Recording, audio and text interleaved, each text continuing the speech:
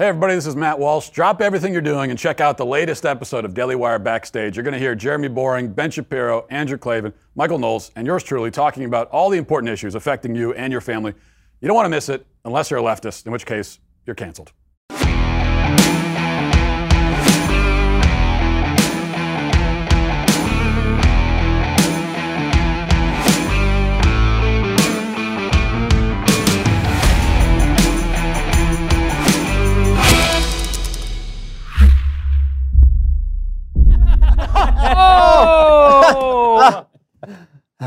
I don't know, that one was actually kind of funny. Welcome to the Daily Wire Backstage. Daily Wire Backstage is sponsored by ExpressVPN. You have a right to privacy. Defend your rights at expressvpn.com/backstage. Joining us tonight, Ben Shapiro, Andrew Klavan, Matt Walsh, Michael Knowles, and I am the Daily Wire God King, lowercase g, lowercase k, Jeremy Boring. For tonight's show, Daily Wire members can ask us questions in the chat box at dailywire.com, and we'll answer them throughout the night. And now, we'd like to share another great update with you. This is the final trailer for our first original feature film, Shut In.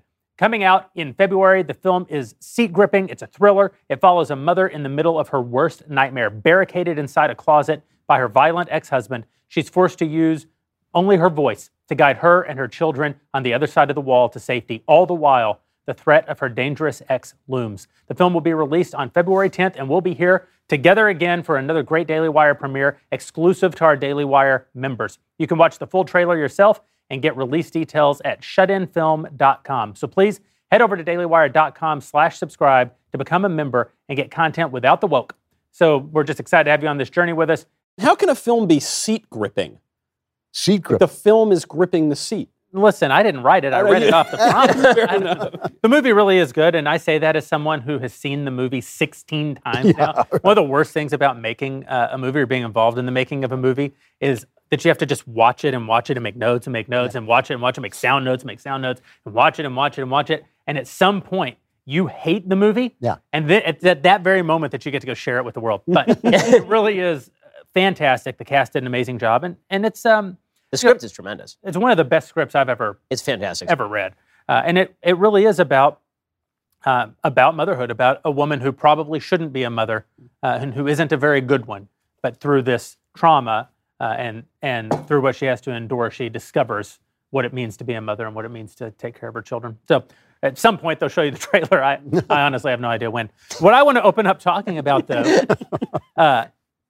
is how we kicked the government's ass last week. Unbelievable. Yes. Yeah.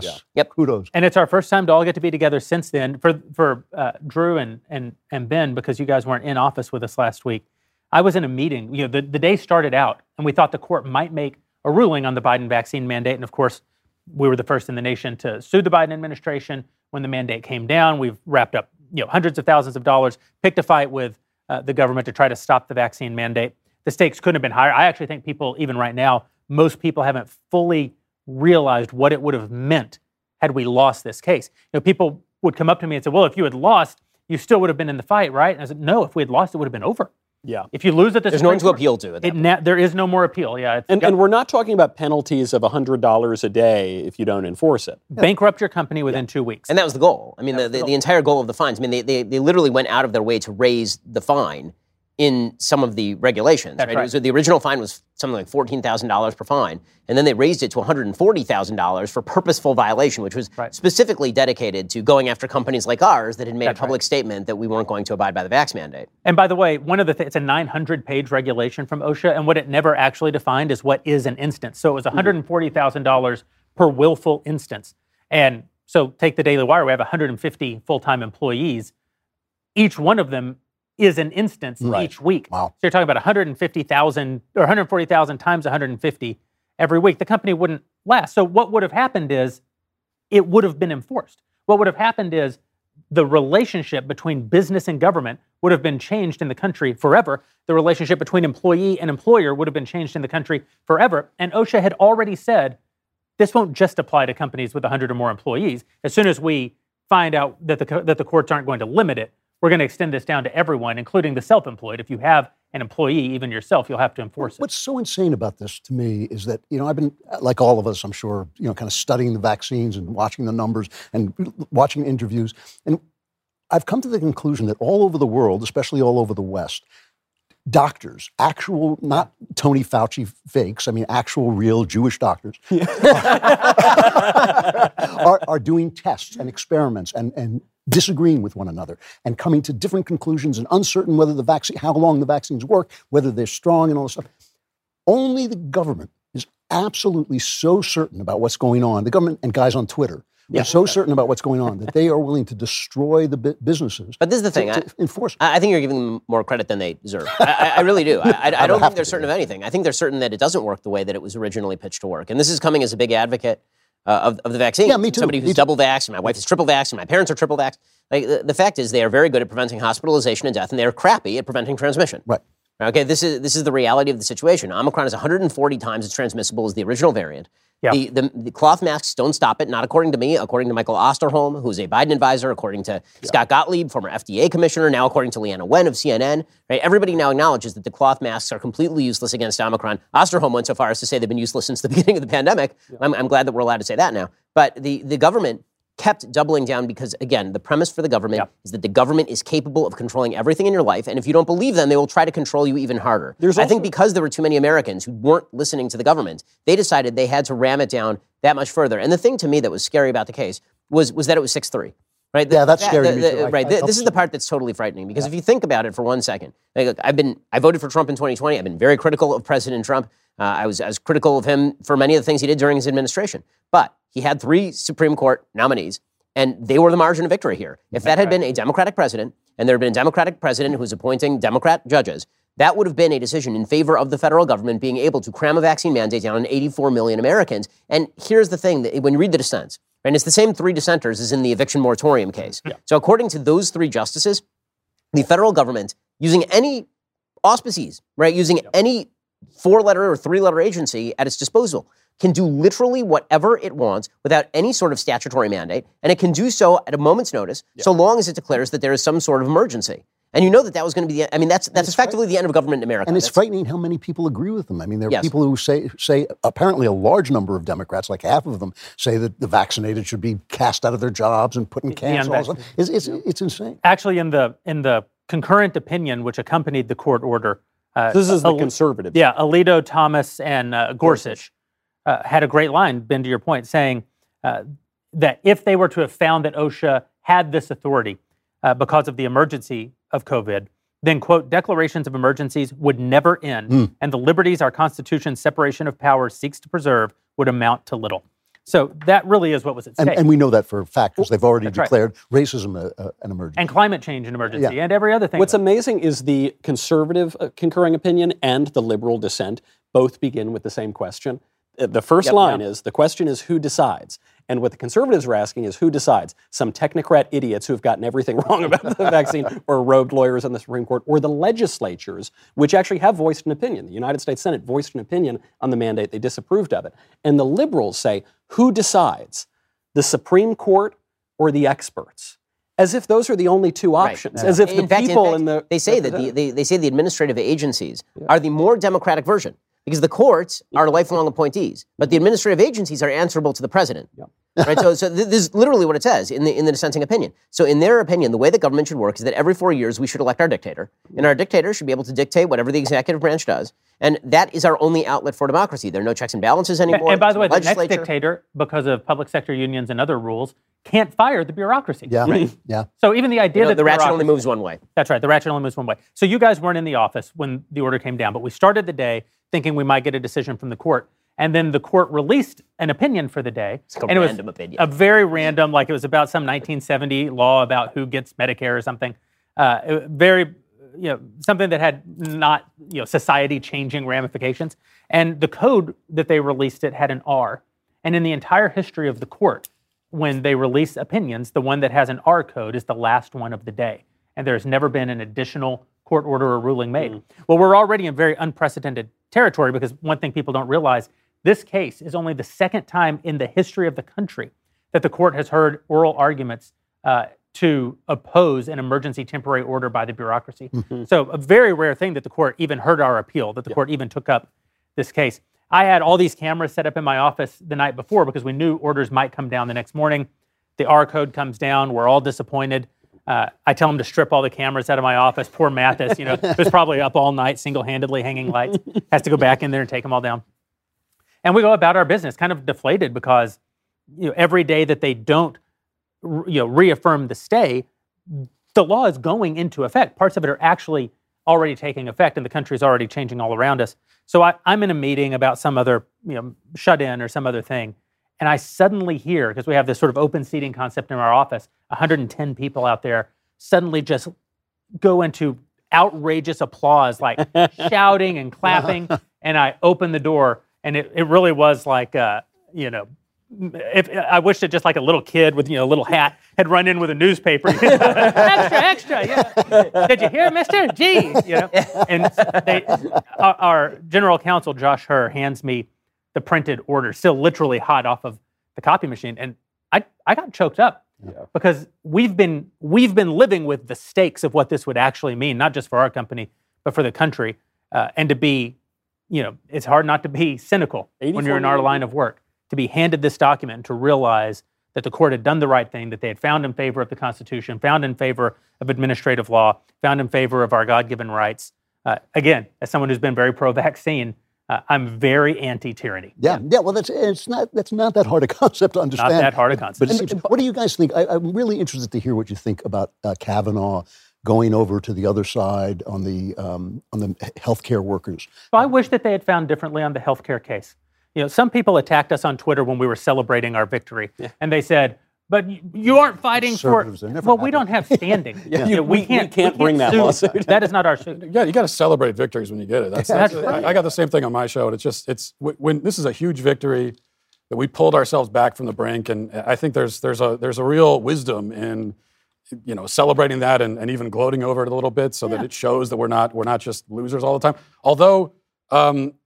For me, because I am always looking for the dark clouded with the silver lining, it's a very terrifying thing, as we talked about, that they wanted to do this in the first place, that they wanted to actually bankrupt a majority of the companies in the country, and that's something to keep in mind as we go into the midterm elections. This is what on the Democrat side, it's not like there was debate about this. There were no dissenting voices, hardly at all, among Democrats. There's something else. There's a mentality that was made very clear to me by some of the folks on Twitter on the left over all of this. So I put out a tweet, basically saying that we're really excited that we stood with our employees, and our employees are now protected by the law, and that they are going to get to retain their jobs. And a leftist who shall remain unnamed tweeted back, and he was like, "So what you're really celebrating is that you get to force your employees back into work in an unsafe environment."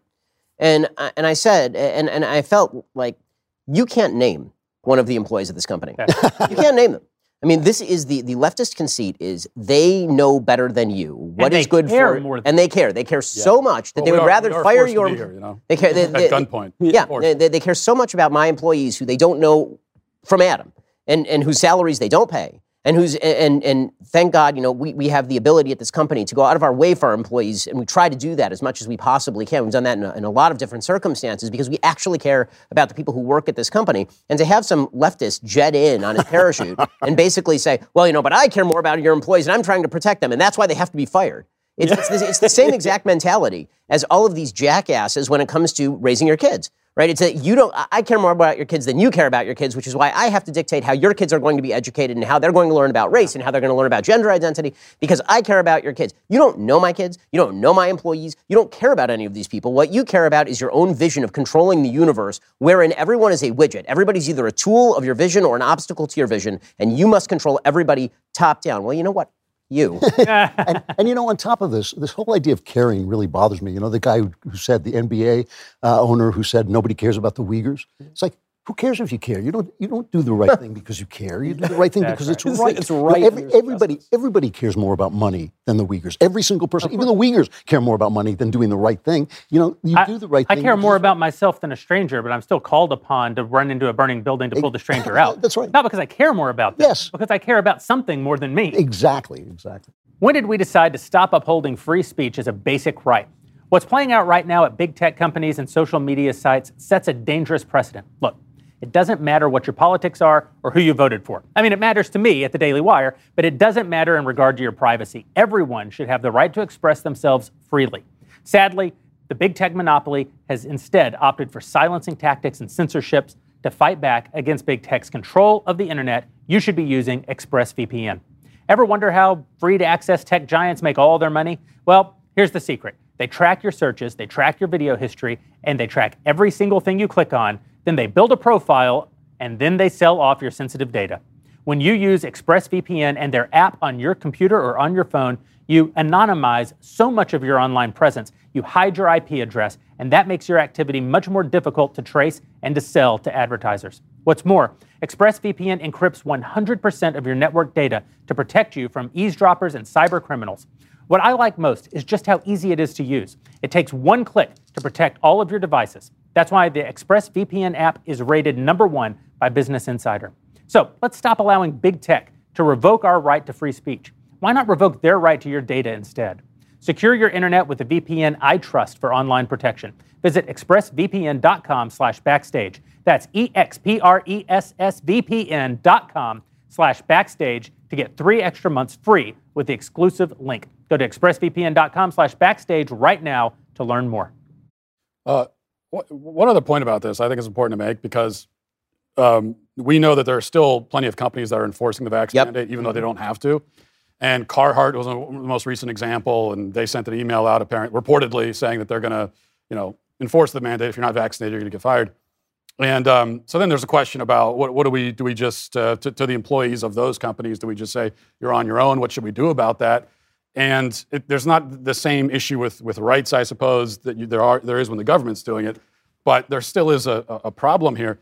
And I think if you're upset about that, about the companies that are still imposing this on their employees, what bothers me when I see conservatives in media or just on social media saying, well, you should quit. You should quit your job if there's a vax mandate. You should just quit and take a stand. Well, you know what?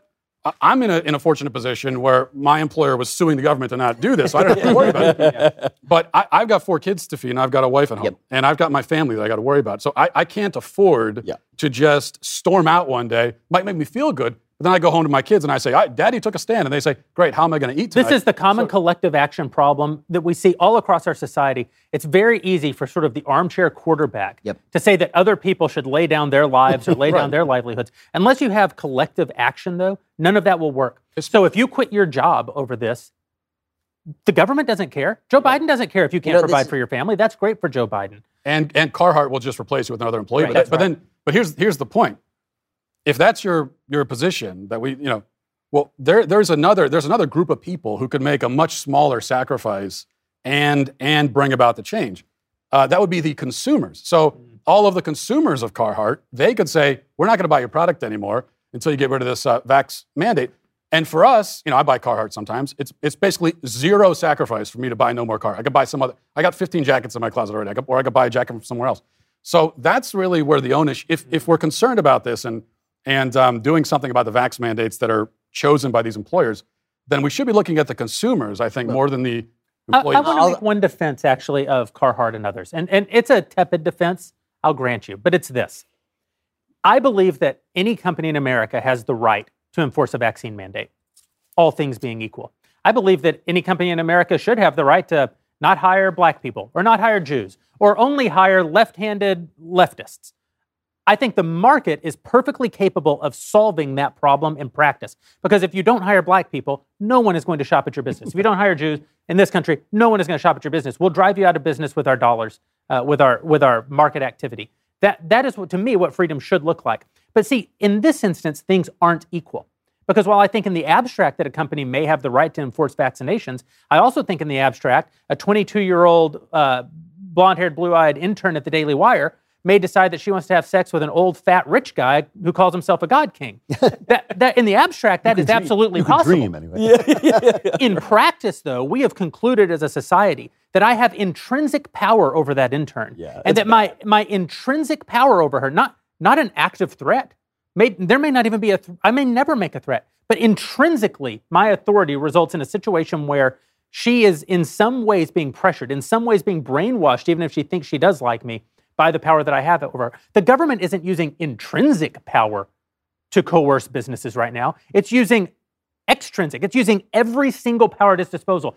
local governments like Los Angeles, Washington, D.C., state governments like California or New York State, and Biden through every federal mechanism possible, have been essentially telling businesses, you will comply or we will destroy you. You will comply or we will bankrupt you. You will have sex with me or I will fire you. They're actively saying it. And in that environment, with the media reinforcing it for 2 years now, I don't know that you can say that a company like Carhartt is actually deciding that on their own. But this is a little different than the other examples. I agree with you that I think a business should be able to be run by bigots, and I would never go there, and I think we should shut them down. Right. But this is, you're not allowed to force someone else to be a bigot.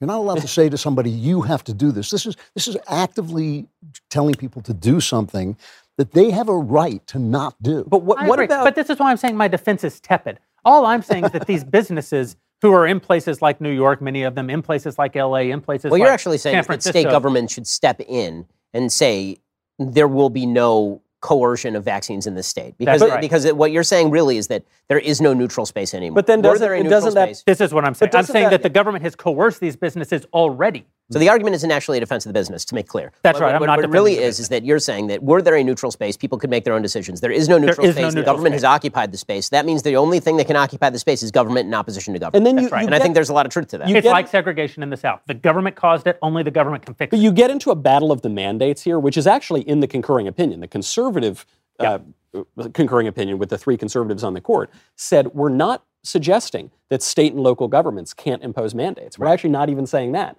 What we're saying is that OSHA does not have the legal right to do this. And so in certain conservative states, you can see Ron DeSantis saying we're not going to have vaccine mandates. So it's an anti-mandate mandate, but that's still coming from the government. It's created a massive gridlock in Florida, for example. So Governor DeSantis, right, he said that he is not going to allow hospitals to impose the vax mandate. Well, the Supreme Court came down on the side of hospitals in order to receive Medicaid and Medicare dollars. They might be forced to do that. So this now puts hospitals in this bizarre kind of choice of law situation where can they accept Medicare dollars? Can they accept Medicaid dollars? Do they have to abide by the vax mandate or not abide by the vax mandate? It's going to end up back in court is the answer to that question. But if you're an administrator at a hospital, you now really have a problem on your hands, which is why what Kavanaugh did is so bad. I mean, Kavanaugh certainly should not have voted the way that he voted on the CMS case. There was no legal basis to do so. But, on a broader level, for putting aside the vax mandate specifically, can we just say that this has been the second worst week of the Biden administration? I mean, this guy is a full-scale disaster. I mean, I think a year in, it is fair to say that he is the worst president in American history 1 year into his administration. This is certainly the worst year any president has ever had. It's unbelievable. And here's the thing. It's entirely 100% self-caused. Yep. Right? That's the part that's crazy, right? If you were to look at the first year of the Bush administration, right? Bush gets inaugurated in 2001, September 11th, he gets September 11th. Okay, that's a pretty bad thing to happen while you're president of the United States. Okay, but he didn't cause September 11th contrary. Oh, you're one of those. Yeah. But every problem that Joe Biden is experiencing right now is because of Joe Biden. Right? Inflation is because of Joe Biden. Yeah. The complete collapse of the United States on foreign policy, leading to, by the way, joint military exercises now between Russia, China, and Iran. That is because Joe Biden pulled precipitously out of Afghanistan for no apparent reason. The complete destruction of all sort of semblance of rationality with regard to COVID, that is on Joe Biden because Joe Biden was handed the vaxes. He was handed a distribution plan, and then he got handed the greatest gift that any president could be handed, which is the endemic nature of this disease. Okay, Omicron is a gift to the Biden administration if you could just see it as that. Yep. It is an extraordinarily non-deadly form of this disease that every single human, including those who are triple vaxxed, is going to get. He could just say, listen, you're going to get Omicron, you should get vaxxed because it'll lower your chance of hospitalization and death, but your chances are extremely high that you're going to live. And now we should all go back to normal, and you should lead our lives. And we've done a great job of tranching out the vaccines. Credit to us. Pat ourselves on the back. What an amazing job we've done. Go back to normal. He can't do any of those things. So he's proposing trillions of dollars in more spending. And then he's swiveling to, what if I just call everybody in the United States who disagrees with me, all 7 in 10 Americans, vicious, brutal Jim Crow racists who want to turn fire hoses on black people in Selma. It's insane. Putin must have laughed into his sleeve when he heard that speech. First of all, it's one of the ugliest speeches I've ever heard. Yeah. For all the time, I have knocked Donald Trump for his comportment again and again and the way he treated people and all this stuff. He never said anything remotely like this. And when Putin is sitting there looking at whether we're going to take strong action against him in the Ukraine, he's thinking, take strong action against me. They're fighting with each other. They're calling each other racist and bigots. Why would he even worry about what we're doing? We're so busy being at each other's throats. That was a disgrace. I got to say, I agree. One of the worst speeches ever by an American president. Really. And that nobody You know, this is what gets me all the time. Is it's not what politicians do, because politicians suck. You know, it is not what they do. It is having a utterly corrupt corporate press that will not call them out on this. There were some people, even on the Democrat side, who looked at this and said, no. Dick Durbin. Yeah, Dick Durbin. The senator from Illinois, who once compared Gitmo to Pol Pot and Hitler. I actually like, who was the guy who said on CNN the other day that we don't have bad leaders, we have bad followers? Oh. He was a Democrat guy. It was great. And now they're saying that white women are no good. Who's going to be left to vote for these people? To your point that Donald Trump, whatever you say about his rhetoric, he would attack specific individuals, usually people in media, other politicians, who attacked him. He had personal grudges. Whereas what you get from Biden and the Democrats is they just hate everybody. They hate the entire country. It is amazing. And we should also just know, I think it's important to emphasize that the entire premise of his speech is a total fantasy. There is nobody, right. And I say this, there's nobody attacking voting rights. I say this as someone who wishes that we would attack voting rights. So when I hear the voting rights under attack, I always get my hopes up. I'm like, finally, that's happening. But that's not. I'm the only person who's saying we should actually curtail voting rights. I believe that. Nobody else believes it. Everyone else is saying, let's just have everybody. We don't even invite you over to our party. We're like, oh man. Oh. It is amazing though that in a week where Kamala Harris gave us the soaring vice presidential rhetoric of, it is time to do what we have been doing, and that time is every day. Yes. Which actually, that is one of the great quotes in. I know of it. I love it so much. Mr. Gorbachev, tear down this wall. It is time to do what we've been doing. And what it shows. Were I not married, I would make sweet love to that quote. It's an extraordinary quote. But it shows the Biden administration doesn't even have a pivot. They don't even know how to dig themselves out as their approval ratings are plummeting. But Joe Biden actually managed to give worse rhetoric than Kamala Harris, who is babbling incoherently. To your point, this Omicron has a very strange structure where it's almost a different disease than COVID. It's as if COVID went off into a corner somewhere and recreated itself. It would have been a perfect time for them to say, well, this is a new thing. Get rid of the mask. Get rid of you're going to get this and it's going to be like a flu. It would have been a perfect time to just hang on a second. let people free. I had Omicron. I'm a survivor. We're both. I just had it. Yeah. I likely had it. I don't know. I didn't Yeah, test. me too. I think I had it. Yeah. I didn't test, but my kids all had it. And guess what? They're kids, so they're fine. And I'm then just saying, my dad had it, and he's an adult, and he's fine. Let's not deprive ourselves of the ability to talk about the fact that we're survivors. I know, like, survivors. AOC was also Our heroic battle with the virus. AOC, in just inside a year, AOC has survived the ravages of a trip to the hellscape in which I live, Florida. She survived Run by Omicron, Hitler, and she survived the brutal near slaying that she experienced on January 6th. And what an an incredible... And a boyfriend who wears sandals unironically. Well, it was As a really all grown about his man. feet. The other really tricky problem with Omicron is there was this study that came out of Israel that suggested that the fourth shot actually won't protect against this new version of the virus, so you might need a fifth shot to do it. Actually, Israel is now saying no more vax passports. Yeah. They said there's one of their top scientists today. He's like, these vax passports are completely useless. So naturally, the CDC is like, we need vax passports because that's what we do. But the thing about Joe Biden, just to get back to the race talk for just 1 second. So Nate Silver, I thought, made an excellent point. Everybody is acting like, why is Joe Biden doing this, right? It's such a mystery. Joe Biden was elected as not Donald Trump, right? Dead person who's not Donald Trump. That was his entire pitch. I am an inanimate object who's not Donald Trump. And then he comes into office and he's Bernie Sanders, right? He's still barely alive, right? He's mostly dead, but still a little alive. And he's Bernie Sanders. And so people are like, what is he doing? Where is this coming from? And Nate Silver makes the point that everybody treats Joe Biden like he's a moderate. It's not that Joe Biden is a moderate. Joe Biden is always dead center of the Democratic Party. Right. Yeah. So if the Democratic Party moves to the left, Joe Biden moves to the left. The entire Democratic Party has moved to the left. There's a Gallup poll that was out today, and it was showing the political affiliations of various groups of Americans. And what it found is that only 25% of Americans total across the country consider themselves liberal. But literally half of all Democrats consider themselves liberal. Right. Okay, well, what that means is that the base of the Democratic Party is wildly out of touch with the rest of even the Democratic Party, but the entirety of the American population. Right? If you look at the polls and you break it down demographically, only 28% of Hispanics identify as liberal.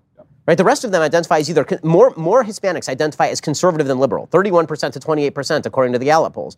Roy Teixeira, who was the author of this entire theory in the early 2000s that was taken up by Obama to his certain amount of success, his theory was you had enough minorities together and you cobble together this majority-minority coalition, and you will never lose an election again. And in 2012, that's basically what Obama did. And Democrats have fallen in love with that theory. And Roy Teixeira came out like 3 months ago, and he said, my theory is completely wrong because Hispanics are breaking in favor of conservatives, and if this continues, it completely upends my theory. And by the way, he came out today, he said Asians are moving conservative. Okay, if this happens... Some blacks too. Some blacks too, but the reality is the Democratic Party has basically decided the only minority group that they are going to pander to now, because it turns out that no one cares about Latinx. That was a giant fail. The only minority group that they're going to pander to is black people, and they're going to do so in the most ham-fisted, idiotic way, which is why you see Joe Biden out there doing the everybody who dislikes me is in favor of Jim Crow. He did the same thing in 2012, right? Mitt Romney, the unsweetened oatmeal of American politics, Mitt Romney was going to put black people back in chains, right? This is his shtick. But the bottom line is he has alienated every single other minority group and majority group in the country at this point. And by the way, Hispanics comprise about 19% of the American population, and black Americans are about 13% of the American population. So this seems unwise on a political level. I'm wishing we could clone our new governor in our state of Virginia.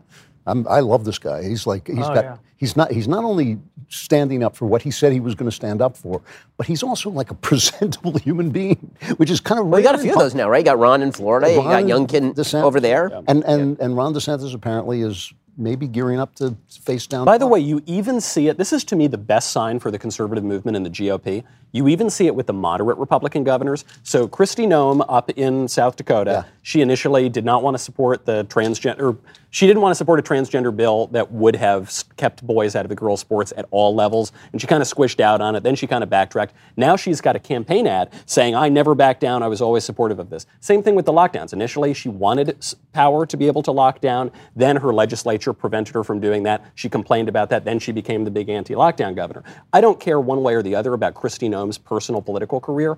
The fact that she feels that in order to be viable, she needs to move way to the conservative side, that is a great sign for the electorate and for Republicans. Well, I want to talk about Youngkin for a minute because we helped elect him. But first, I want to tell you about our friends over at Naturally It's Clean. When you bring a product into your home, you want to be sure your hard-earned money is going to a brand that believes in the same principles as you.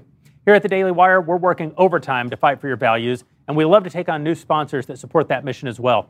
Naturally It's Clean is a home cleaning company dedicated to providing the most effective cleaning products for your home while reducing the use of harmful chemicals. What's their secret? Well, it's powerful plant-based enzymes, nature's solution to cleaning.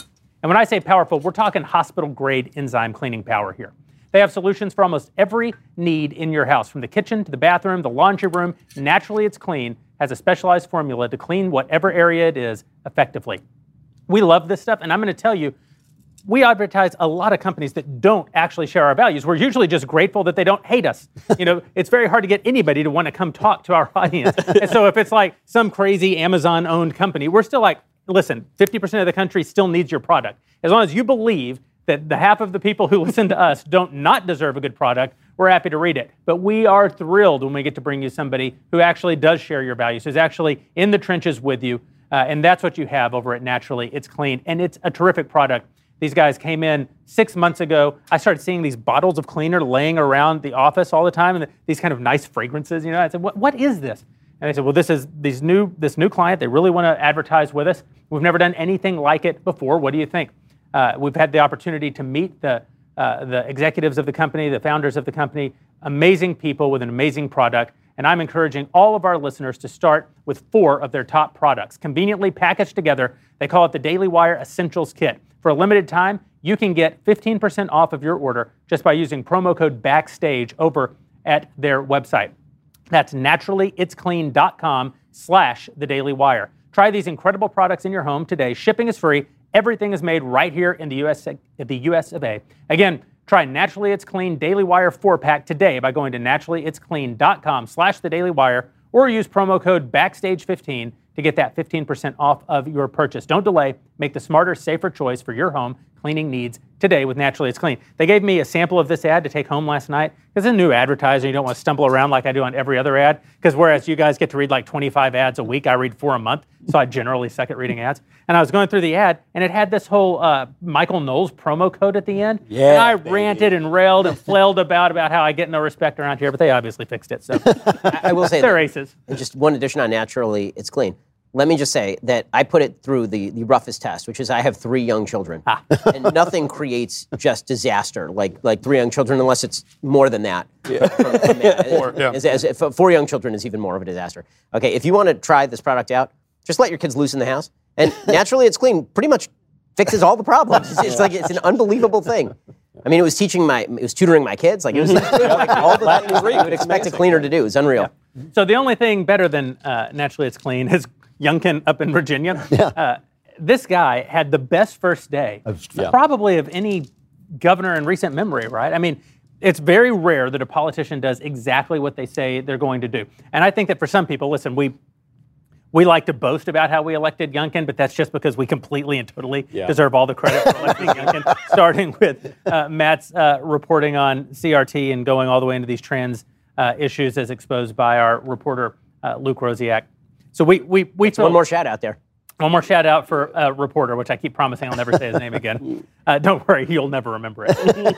But here's the thing. We didn't know about Youngkin in a lot of ways. I mean, he was our guy. We were glad he was there. We've talked about how you aren't always going to get the reddest red guy in every state. And you should be happy if you have, as Republican a guy you can get in whatever place you can get him, is my sort of way of looking at it. But I thought, what are we really going to get out of the guy in the final analysis? If all you get is his first day, his entire governorship was worth it. Yeah. As far as I can tell. This thing about comportment is not a small thing. Yeah. This is when you're dealing with the people, when you're dealing with votes, it's nice to behave well. It makes a big difference. And he was, I hate to use this word, but he was Reagan-esque on that first day because he was doing things that he said he would do. He was fulfilling his promises, but he was doing it in this kind of graceful, eloquent way where it made the opposition look like the loudmouths and the radicals, which they are. He even dressed the same way Reagan dressed on his inauguration. He did. He wore a proper morning dress. And I mean, this is the thing that I deeply believe that Trump was the man of the moment when he ran, that he was the guy who had to be there to make this difference happen. But it's nice to see some politicians doing the right thing. If you can pour the fight into a more attractive bottle, right? That's not a terrible thing. It's not. And conservatives need to learn this because we think if we say the truth, it's like that Paul Simon song, I want some tenderness with your honesty. I think the conservatives think if they say the truth, that's enough. But it's not. There's also one thing that the Youngkin speaks to that Trump, because Trump is sort of a blunderbuss, right? Because he's a hammer and he hits nails and sometimes babies. He's not a person who attracts the core constituency that Youngkin ran on and that if Republicans run on, they will not lose elections, and that is parents. Mm-hmm. Trump was not a person who attracted parents as a constituency. That doesn't mean parents didn't vote for him. Parents did vote for him. But it means that there were all these problems with, can you even show a Trump rally to your kids? Is this the kind of person whose behavior you want to model to your... But when you have Youngkin or DeSantis or 1,000 other Republicans who have realized they've picked up the fact that Trump was a fighter, and that is a vital, vital thing. That's a gift that Trump gave to the Republican Party. It's a gift that I think that he gave to the country. If you can combine that with the new constituency group that Democrats have created, which is the parent group. This was not a constituency group. Parents were not a constituency group, right? And the reason was, who would be stupid enough to attack parents as a constituency group? Yeah. Who would be idiotic enough to attack parents' ability, to educate their own children? Nobody expects the Spanish Inquisition. I mean, it's insane. It's totally crazy. Right? If you look at how parents were treated in the past and when they were actually a voting group, you take a look at 2004. It was security moms, right? It was Bush running on behalf of women with sedans, with minivans with their kids in the back, and they were afraid of terrorism, and Bush was going to protect. But it wasn't like this had to do with parenting specifically. He was just campaigning on security. Youngkin literally campaigned on, we want you to be able to raise your own children. And also, we don't want to force your small babies into masks. And the New York Times would write articles saying you should not be allowed to raise your own children. It's madness. Yeah. These people said this crap out loud. They campaigned on it. Terry McAuliffe campaigned on, we should be able to indoctrinate your kid into racial essentialism and mask him like Bane for the rest of his life. And then Youngkin comes out and he says this his first day. And the first move of the left is to send Jen Psaki out there to be like, well, I'm not going to, I'm just glad that the Alexandria public schools are going to put a big plastic bag around my kid's head and send them to the bottom of the ocean to avoid COVID. Did someone in California today suggest that the best way for California, the best way to bring progress... It was a parody article. Fair enough, it was a parody article. I think he meant it. That's one of the problems. It's hard to tell anymore if they actually mean it. There is no parody. But I think with Youngkin, the interesting thing, we say that he campaigned on parental rights. He didn't originally campaign that way. And so there was this change. And this isn't to say that he's insincere now, but I think he noticed something because early on, just from my own outside analysis, it seemed like he was sort of campaigning as a corporate sort of normal Chamber of Commerce Republican. And there was even a moment early on in the debate where he was asked the pro-life question, and he took this really kind of obfuscating, he was dancing around it sort of answer. And then there was this switch, and I think part of it had to do with what we did at the Daily Wire, what other conservatives did, by showing that this is what people really care about. Also, the moment that will live in infamy with McAuliffe saying that, parents shouldn't decide what their kids are taught. And that was the switch. That was the moment when the Youngkin campaign realized that look, I think with most voters, what they care about, if they're parents, they care about their kids and they care about their rights. Also, the other big thing, one of the big issue of our time, aside from parental rights, is just sanity. Yep. That people feel like, and if you talk to like anybody anymore, any normal person, they'll say, look, it feels like the country's going insane. It feels like the society is losing its mind. But this also, and so they want basic sanity, and that's where things But this also speaks to something else. It speaks to why leftist feminism, and feminism has become part of the left, have been telling women all this time that they're not important if they're just mothers, just mothers. You know, I mean, we had a mom come by and visit Backstage the other day, and she said, you know, I'm so-and-so's mother, but I also have another identity. I said, you know, you've walked into the mother fan club here. You might as well grab hold of it. Because, listen, these are the most important people in the country. The guy who said the hand that rocks the cradle rules the world knew exactly what he was talking about. The reason they want women out of the home, the reason they want them out of the home is so that they can do to our kids whatever they want to do. Our friend Eric Erickson tweeted out an article from the New York Times, an op-ed this week, and he was frustrated about it because his argument was that it encouraged women to abandon their children. Yep. And I don't know if you guys actually read the op-ed. I read it. That's not what it did. I think it was observing that the culture is that the culture is doing that. But the writer actually said something I thought quite nice at the very end, which she read all these books, and it's a new trend in literature to have absentee moms who essentially abandon their children to go pursue career opportunities and sexual dalliances. And at the end of the article, the writer said, you know, in the end, I found that these works were kind of boring because they've created a fiction of their own, which is to say that the only way a woman can be interesting is if she stops being a mother. But I thought that was a wonderful line. This is a new genre in op-eds that I call misery porn, where they tell you that we're unhappy and you can be unhappy too. I left my husband and deserted my kids, and you can too. And that, you know, and the entire standard should change because the other one that I love is, this standard didn't work for me personally. Therefore, it shouldn't work for anyone ever again, and the standard should be completely exploded. But to go back to Matt's point about sanity, you know, it's amazing. What the left took away from the Trump era was things are insane, and they are insane because of the mannerisms used by the president of the United States. And so if we just use nicer mannerisms, but we say completely batshit loony things all the time, but we say it's super nice, then people will think that we're sane. Yeah. And it turns out that there is a deeper type of insanity that people really, really don't like. And that deeper type of insanity is the policy insanity that's now being pushed upon the country by the social left. The culture war was declared by the left. They continue to maintain those culture wars. They are the important wars. Anybody who tells you that the culture wars aren't the seriously important wars has got it completely wrong. But you realize they finally figured it out. I'm on a kick right now of the GOP finally waking up a little bit and that this is a good sign.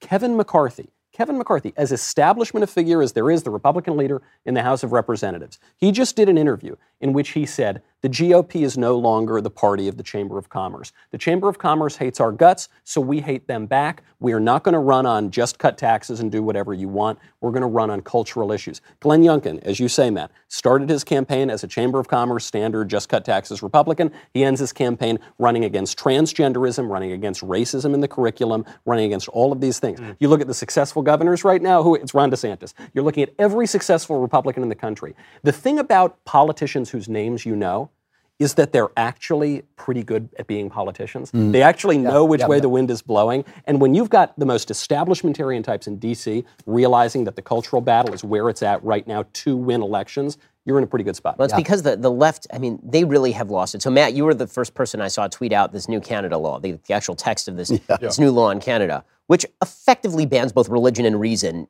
in the country. Yes. I mean, it is a bill that is just mad. It is a fall of the West bill. It is a stark, raving, mad bill encoded into law and punishable by 5 years in prison. If you use your brain or you worship God or both, then you are going to end up in prison in Canada for being a baseline decent parent. Is basically the way that this bill is written. Why don't you talk about it a little bit? Well, I saw it from you. Right. It's an it's Bill C4 in Canada. It's anti-conversion therapy. And there are several countries across the world that have banned quote-unquote conversion therapy. Always got to put the air quotes around it. There are, I think, 20, more than 20, dozens of states in this country that have done the same. And of course, we're told that conversion therapy is this process of trying to convert, a gay person to be straight. And what they say is that it's what it used to be was electrocute people. Right, exactly. They get aroused by same sex. Exactly. When you hear the term conversion therapy, it brings to mind quite intentionally this image of people, someone strapped with a straitjacket being electrocuted. Mike in an Pence insane standing asylum. next to him pulling Right, lever. exactly. Yeah. But that, of course, is not happening anywhere in the West right now. And so then you ask, well, what exactly is conversion therapy? And so you read the bill that bans conversion therapy in Canada, because you always have to ask, anytime the government bans something that isn't really happening, then you have to ask, well, what exactly is the bill doing? Yeah. And you read the text, and it's right there. They define conversion therapy. First of all, it applies to both gender and sex. And it says that essentially, if a child or anybody wants to change their sex, and you engage in any, I think the word is practice, counsel, or service, which is like anything.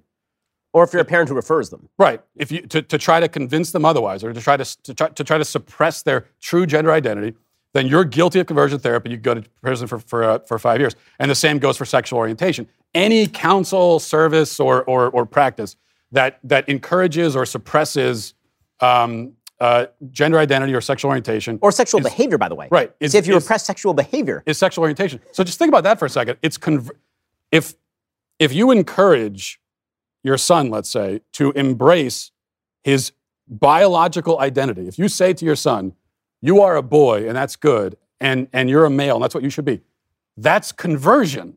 By telling him to be who he is. That's conversion therapy. And you can go to prison for it. And it also means that as many pastors in Canada have realized, that if they get up there at the pulpit, and very few pastors are even doing this anyway, but if they did get up there at the pulpit and read from the Pauline epistles, or give a sermon about biblical sexual morality, they are guilty of conversion therapy. You could go to prison. This is being described as an issue of religious liberty, and of course, to a degree, it is about religious liberty. They just outlawed Judaism, Christianity, and Islam, but it's deeper than just religious liberty. They've outlawed the truth.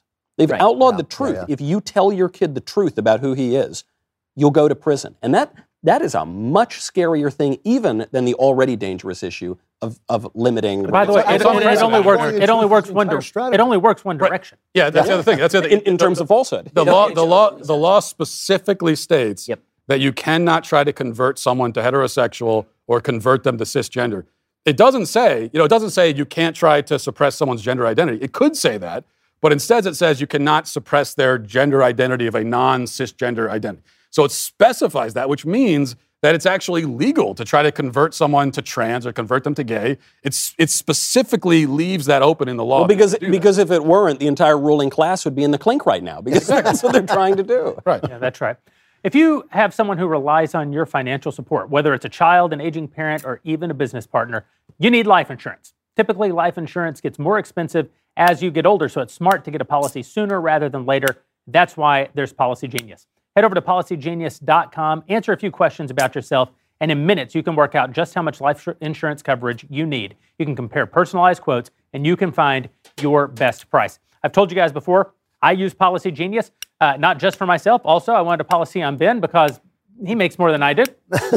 I went over to policygenius.com a bit as a skeptic. I had actually concurrently logged on to another service to see what would come my way. And Policy Genius was just unbelievable. Their licensed experts helped me, and they will help you understand your options and apply for a policy that fits your needs. The Policy Genius team works for you, not the insurance companies, so you can trust them to offer unbiased help and advocate for you at every single step until you're covered. Policy Genius doesn't add on extra fees, and they don't sell your info to third parties. And if you're still not convinced, you can check out their thousands of 5-star reviews across Google, Trustpilot, and other platforms since 2014.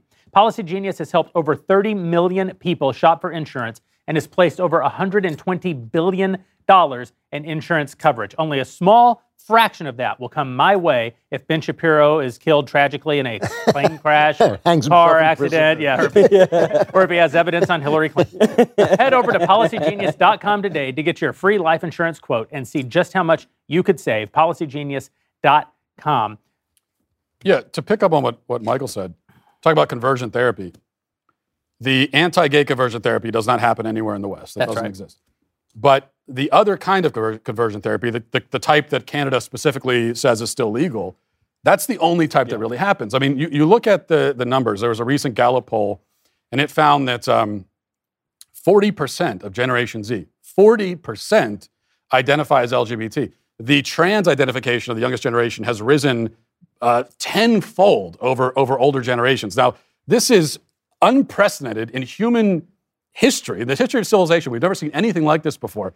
And of course, it's not accidental. There is a real effort ongoing to recruit kids into the LGBT ranks. It is happening.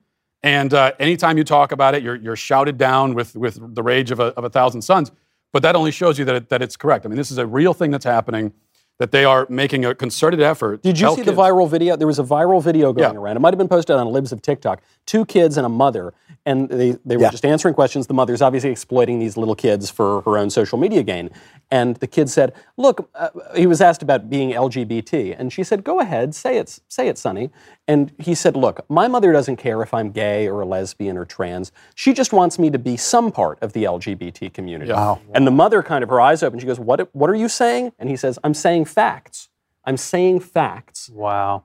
And it's quite a terrifying video when you look at the expression on this mother's face. I mean, it's the expression of anger, but also the expression of, specifically, you're saying something you're not supposed to be saying. I'm caught. Yeah. And there are many kids that are in this exact position in their home, where this is exactly. Well, we've set up an incentive structure, and this is true, for a wide variety of things in American life, where being perceived as a member of a victim group is an effective good, and the highest victim group in American society right now is considered to be the LGBTQ community.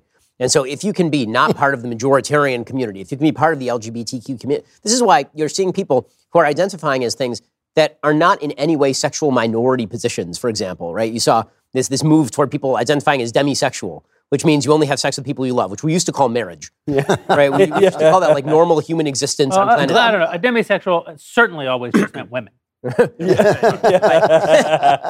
the baseline sort of attempt to push the notion that if you are a member of a victimized group, this means that you have additional moral authority and you're to be treated with tremendous care and people will celebrate you and people will give you attention.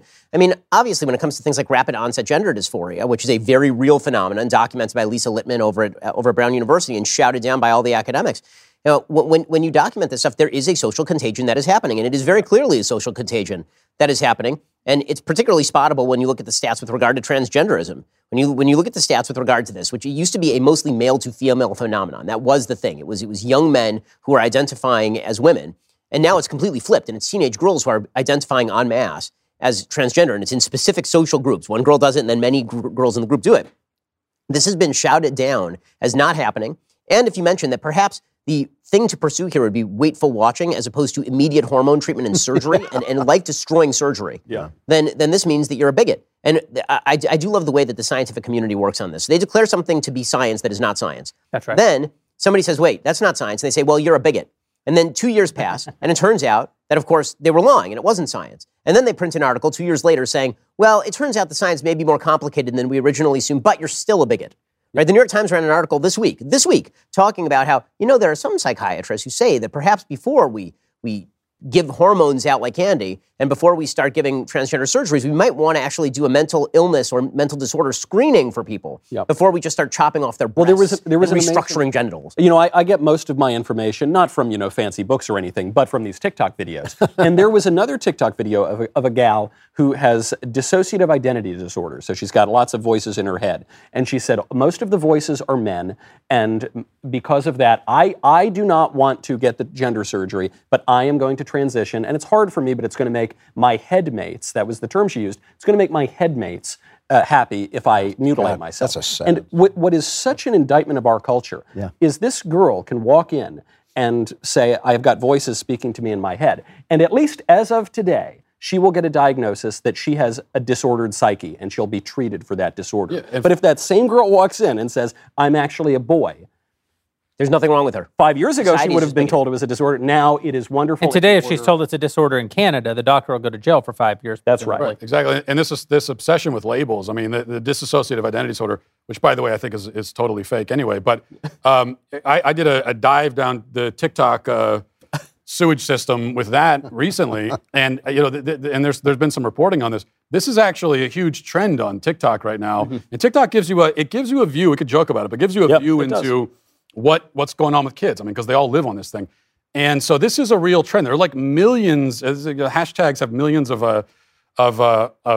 entries where lots of kids now are saying, I actually have dissociative identity disorder as well. I have multiple personalities. We are legion. Because teenagers have no teenagers have no prefrontal cortex, and they are risk-seeking and attention-seeking. So if you combine risk-seeking and attention-seeking with an internet and a leftist culture that celebrates this stuff, you're all supposed to be celebrated for this sort of behavior. What do you think you're going to get? And also, but don't worry, it's strictly hardwired biologically. It's just that until now we didn't realize that 40% of humans are LGBT. Nature, to ensure the continuation of the race, has made it possible to convince teenage girls of anything. I mean, but it's just evolution. It does bother me that the Chinese have banned effeminate men from being celebrities, and the Chinese own TikTok and are selling this stuff to us. Sexual disorder it's funny. Yeah, I got to admit, it's hilarious to watch these people destroy themselves. but it's also not funny. It is like this sort of central question. When I think of every single dystopian novel, every great dystopian novel, the first thing that happens is women are erased.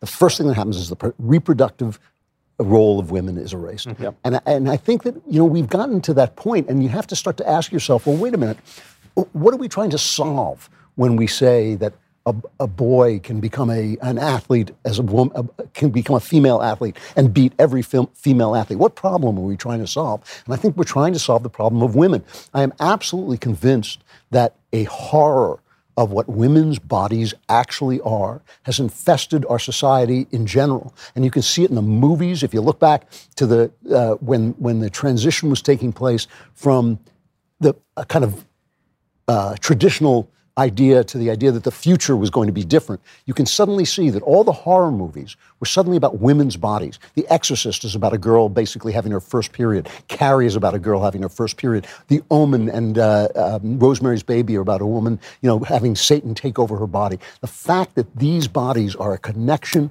with creation in such a physical way has horrified those people who don't like human beings. Did you see that there was a Planned Parenthood tweet that all the conservatives were dunking on? And a Planned Parenthood from their main account tweeted out, folks with vulvas are not just reproductive machines.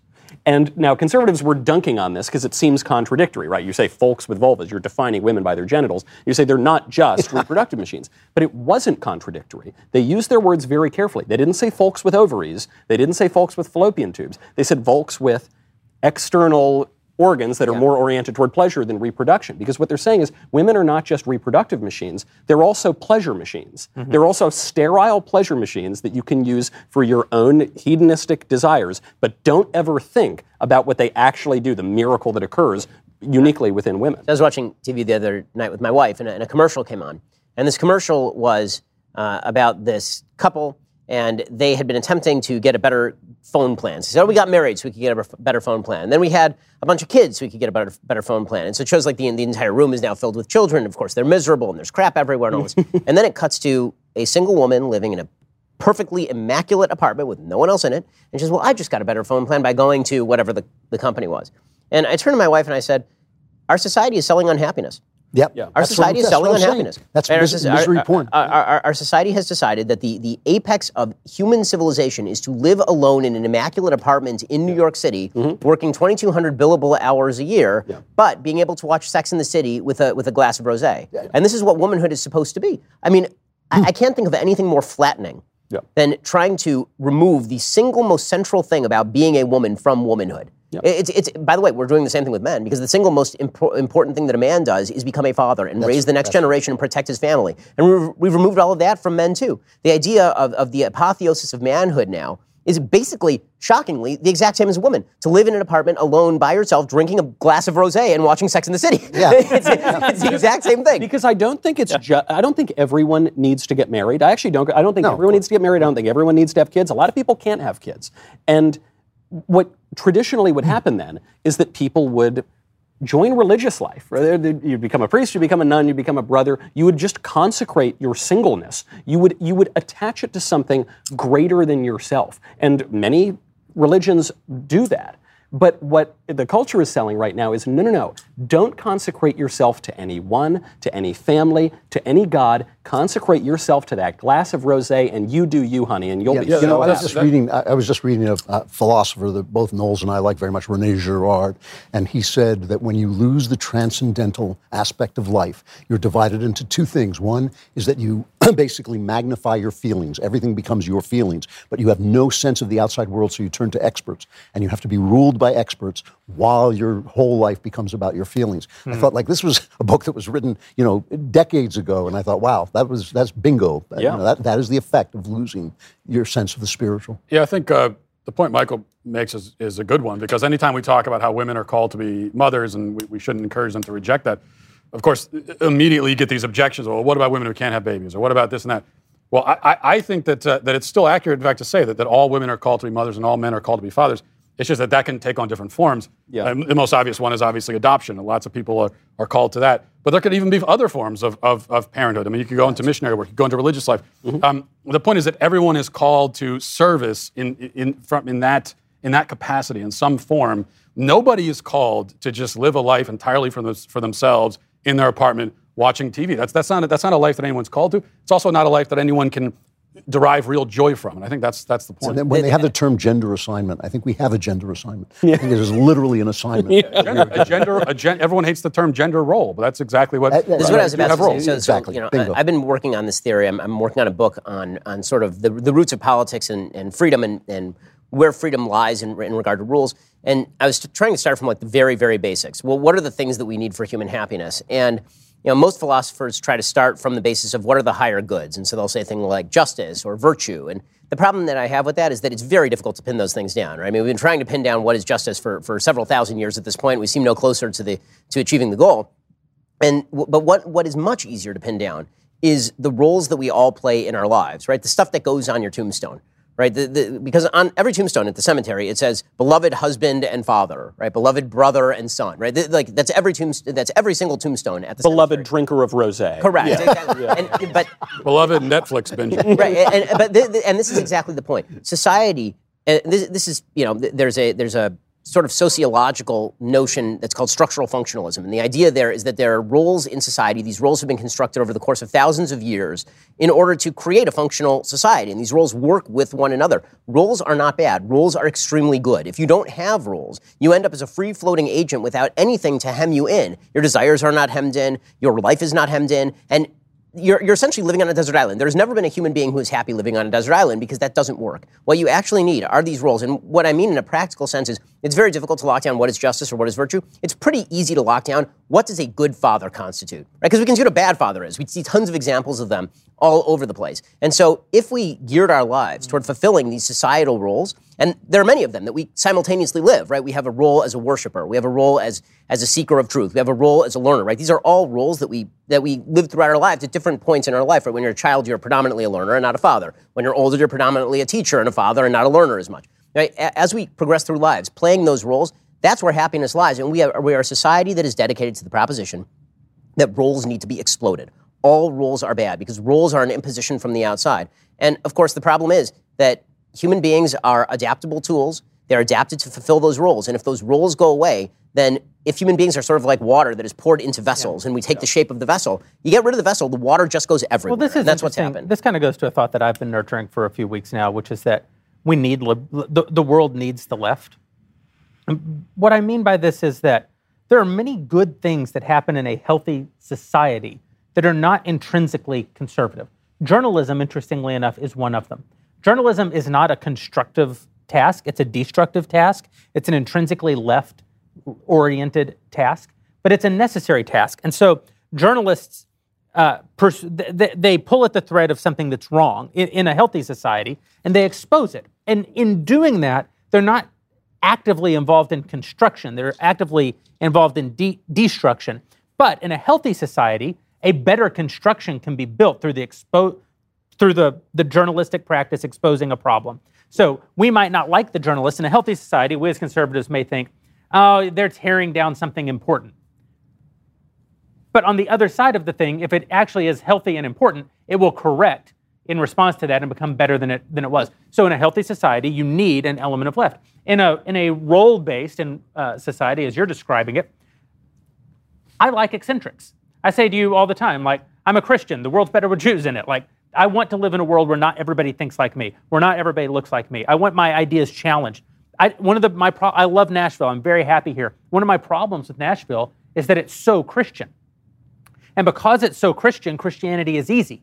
And because Christianity is easy, it's comfortable. And because Christianity is comfortable, it's in no way intriguing or stimulating. It's hard to actually engage the ideas with anyone and be disruptive and find better thoughts. But in an unhealthy society, like the one that we have right now, the left is dominant in the culture. And when the left is dominant in the culture, everything has been destroyed and nothing now can heal. It's like when you work out, without resistance, there is no growth of muscle, right? Resistance is necessary. In a healthy society, the left creates some of that resistance. In an unhealthy society, you've broken everything under the weight, and now nothing grows back strong. So the way that I describe this is sort of my theory. This is why conservatives, though, have a problem with the arts, because the arts are by nature cultural critical. And so you have a guy like Pete Seeger, folk singer and communist spy, singing about how Levittown and all these suburbs are ticky-tack. It's all ticky-tack. And you think, well, princes would have killed to live like people lived in Levittown. And this is one of the great, gifts of capitalism. But he's also right. And he's also, we have to question the conformity and the fact that all these, and that is a healthy society. You're absolutely right. And it should be that, the guy who said this years ago is Prince Charles, who said we need an avant-garde, but when the avant-garde becomes the leaders, we've lost our way. And that's absolutely right.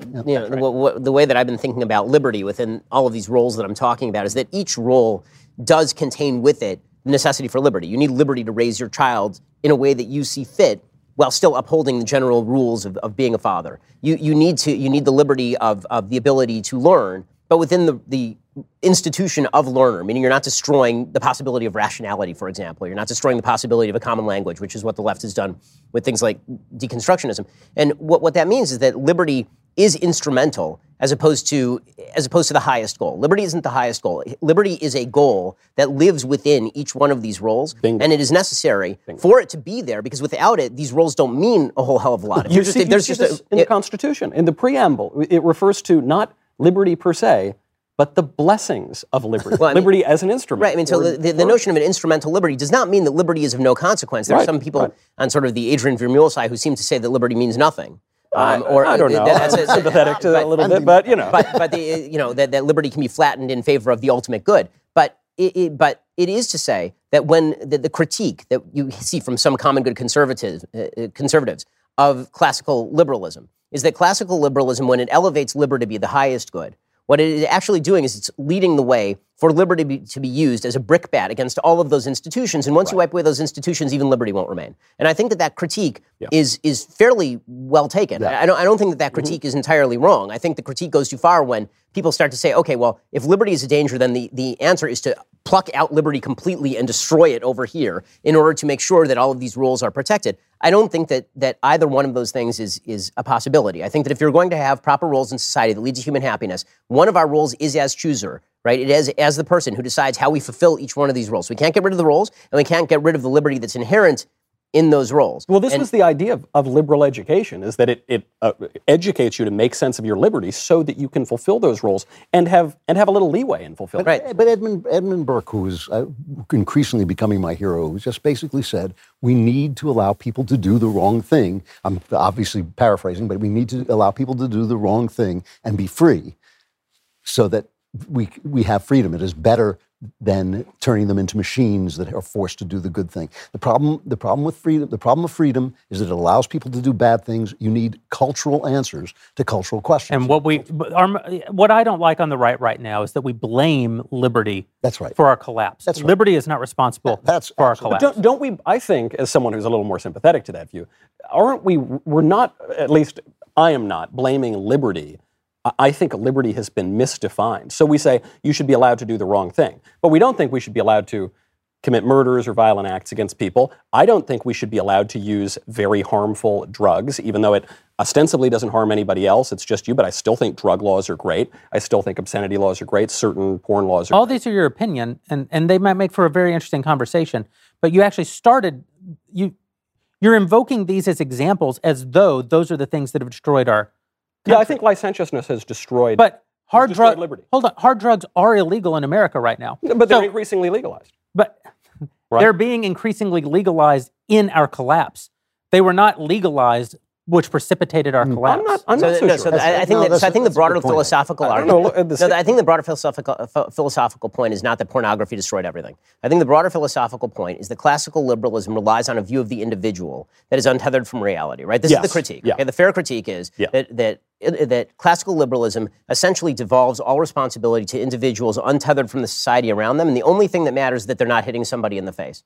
And so atomistic individuals, so long as you're not hitting anybody else in the face, you're not providing a threat to anything else. And that assumes that there is no sort of public space where there are a set of rules that apply and where rules must be upheld by that set of rules.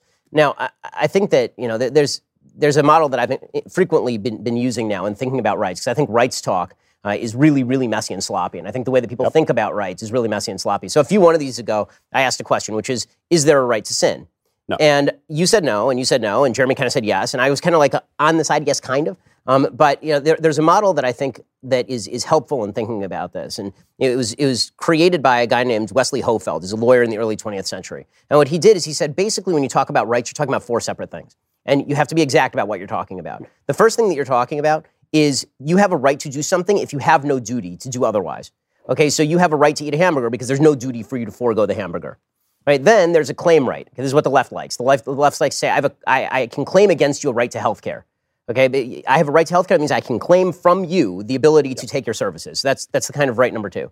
Then there are rights that there's power to control how rights are redefined. Right, which is like, as an employer, you have the right to control sort of how your employees do their work. And then there are immunities. And immunities are somebody does not have the right to redefine your rights.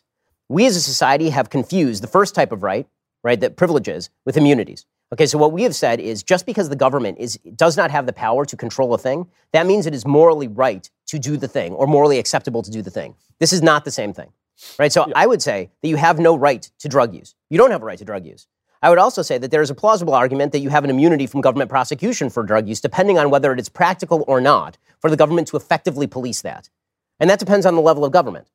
Right, but I think that where things get messy for libertarians is that they start defining the immunity from government involvement in a particular area as a right to do X. Right, I have a moral right to pornography because the government can't invade that right because I have a moral right to pornography. No one has a moral right to pornography. The government may be very bad at policing it.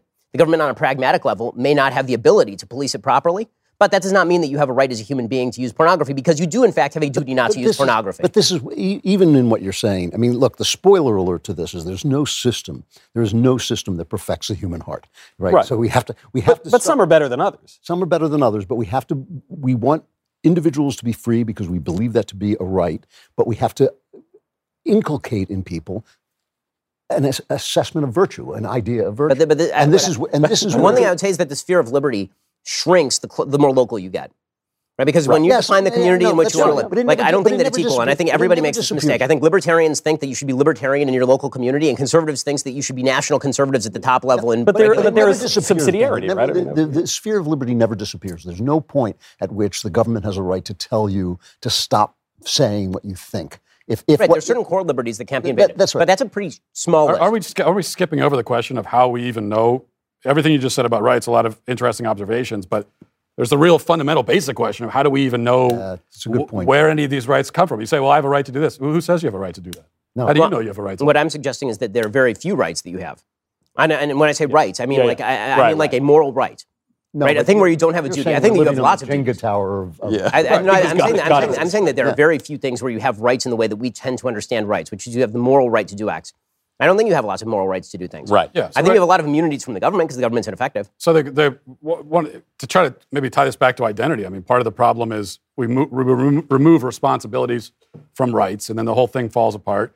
And kind of the same thing happens with identity. We have this obsession with identity in our culture today, where we're finding identity with all these different labels, and we want to categorize our identities and compartmentalize everything. But there's no role or responsibility that comes with any of those identities. So it doesn't mean anything. You could say, well, I'm a man, I'm a woman, I'm whatever, but it doesn't mean anything. Because it's all the same. Right, it's all the same. So you can list your identities and have 50 different identities and 50 different labels, but what does any of that actually mean? It doesn't mean anything at all. In our society, what it means is that you have a claim right against somebody. Right? It means that you have a claim against somebody. When you say I have an identity, you don't mean it's such a switch in how kind of religious people think. When I identify as a Jew, what I mean is I have this many duties. Right? I have this giant list of duties because I am a Jew. And when you say you're a Catholic, same thing. And when you say that you are a Protestant, same thing. When you say you're a Burkean, actually, the same thing. Right? Okay, but the way that we now do identity, when I say that I have an identity as a trans person, I don't mean this comes along with a list of duties. I mean this comes along with a list of demands. That's right. My identity is a list of demands against you. But can we go back to what you were saying? Because I thought that was a really important point, that we have lost, we're living in a Jenga tower of certain ideas that have come down to us that have logically led to the idea of liberty. And if you pull out the bottom of that Jenga tower, the tower collapses, and that's exactly where we are. We have people like this guy Yuval Harari, who was a great futurist, basically, who says, no, this is all a fiction. We just invented this idea of rights. But no, we didn't. We didn't invent this idea of rights. It comes from an idea of what a human being is and what a human being is in society. And we've thought this through. Yeah. And if all those ideas are just fictions, then we can hurl them out. It doesn't matter. But if they're not, then we should understand where they come from. We've basically inculcated ignorance. Well, maybe there's something else that we should add, which is that we haven't thought them through. I'm not a big believer, like Michael Oakeshott, I'm not a big believer that our rights are the result of rationalism. And this is, I think, one of the Enlightenment mistakes, right? Is this idea that rights spring full-blown from people's heads. I don't think that's my heart is beating pitter-patter in my chest. So the basic idea here is that rights are an outgrowth of thousands of years of socio-cultural evolution. And most of that is done naturally ground up. It is not done by a bunch of thinkers sitting in ivory towers who are like, today I have a right. Those things were implicit in the way that people lived, right? When Locke came along and started discussing rights already existed in Britain. He was talking about things that already existed. Right. And so he was providing an intellectual framework for those things to continue to exist. And that's why I think that the attempt to sort of read Locke as a complete radical separate from Christianity is actually misbegotten. I think that a lot of the critiques of Locke are overwrought. But the basic idea, which is that rationalism is what brought us rights, is extraordinarily dangerous, because as soon as you start saying that rationalism is what brought us our institutions or our rights, the first thing that happens is that people start saying, well, show me the evidence. Show me the evidence. Show me how that's true. No. If that's not true, then maybe we should just get rid of that thing. And this is what they've done to marriage, right? Marriage is an institution which has a long and storied history throughout human existence. But explaining why marriage is important is sort of like explaining why air is important. Yeah. Can you explain? It defies explanation. You can say, I need it to live, but I can't explain to you all of the biological pathways why I need the air to live, because I haven't really thought about it. I just do it. I just kind of need it. I don't think about it. This is where Tolstoy gets things right.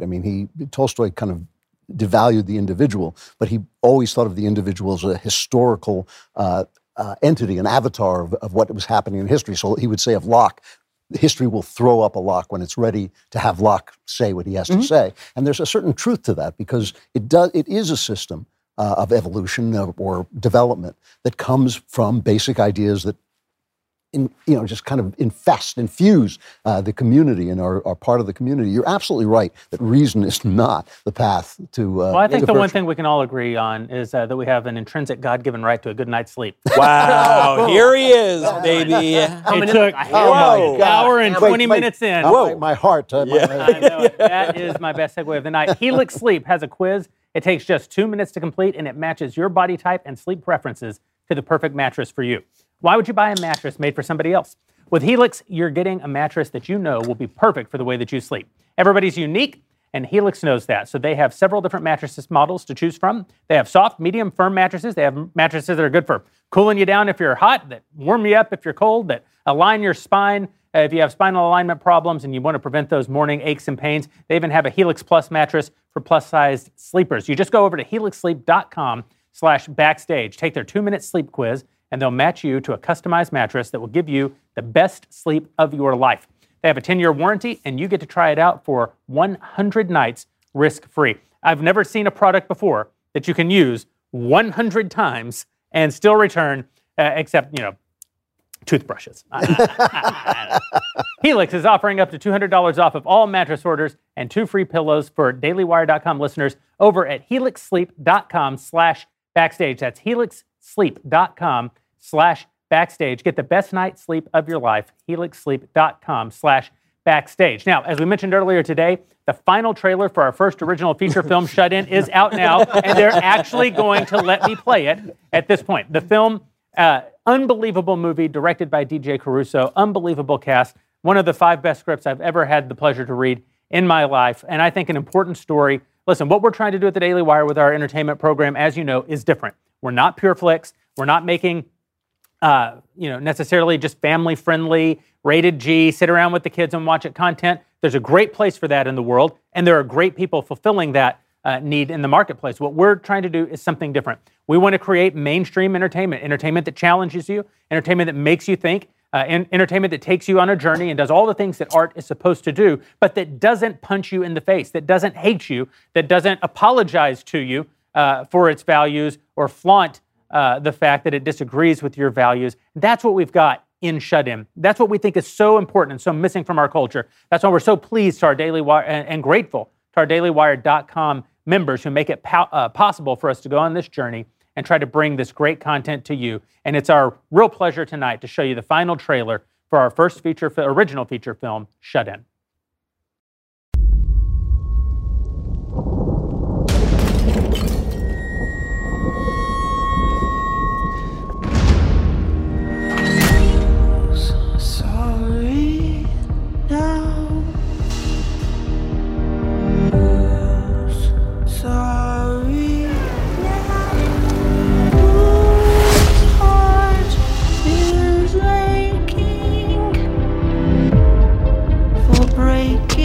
Jessica. I can smell the weakness from here.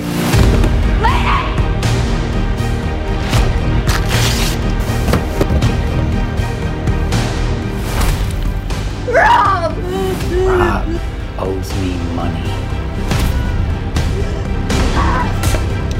Let me out, please.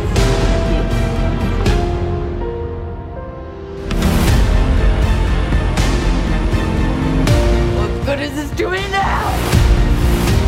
You had your way. I'm scared. Now you must pay. Your daughter, she's very pretty.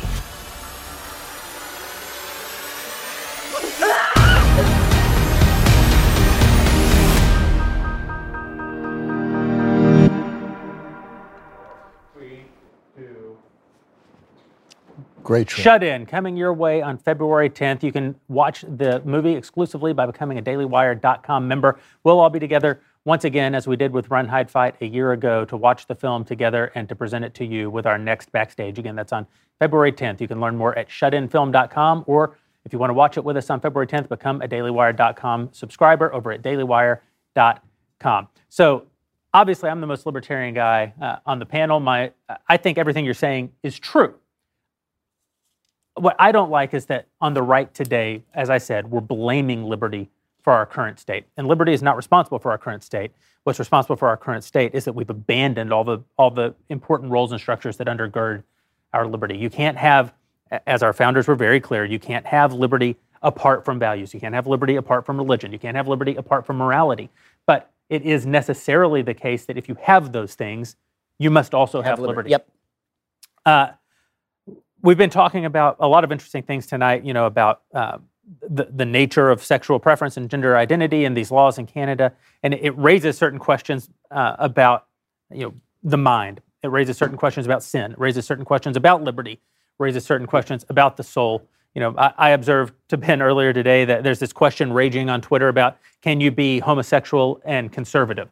And I think that we're so behind as conservatives, even having that conversation, that we don't know that in the future all homosexuals will have to be conservative, because the transgender ideology has gone so far that you won't be able to be homosexual without being a bigot, and they'll all move over to be conservative. But the best debate raging on the internet over the last 24 hours, I think, was inspired by our very own Matt Walsh, and that's the question of, it started, Matt, if I'm not mistaken, a tweet that you put out that was about the increase in episodes of depression, increase in episodes of anxiety by young people in this country, children in this country, because of these horrible lockdowns that the government has foisted upon us, and that so many of us have willingly embraced and brought into our homes.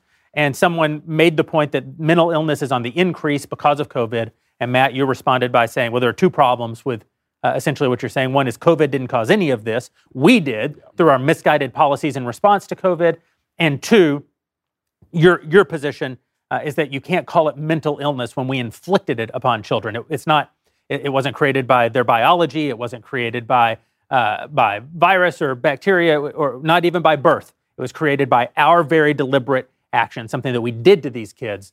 And therefore, I think what you were implying is that the surest way to address it is to stop doing that to our kids. And from there, you can tell us more. But the internet melted. Yeah. I mean, I think the point is that for kids who are in despair, or they're anxious, or they're stressed out, or they're sad, especially over the last 2 years, that's not mental illness. They're not diseased. That is a totally justifiable and, in fact, rational response to the position that they've been put in. It's a response to their environment. And so we can look at a kid who's been, he spent 1 year locked away in his house, having to go to school online, taken away from his friends. Then he goes to school, and now he's got to wear a mask, and he doesn't get it. Some kids have gone 2 years not seeing their friends' faces and not being able to show their face. I mean, these kinds of things have a real effect on people's psychology and on their spirit. And so that's a response. Now, it's not a good response. It doesn't mean that we should just, they're depressed and we should just, they got to deal with it. No, but we have to understand the source of the problem.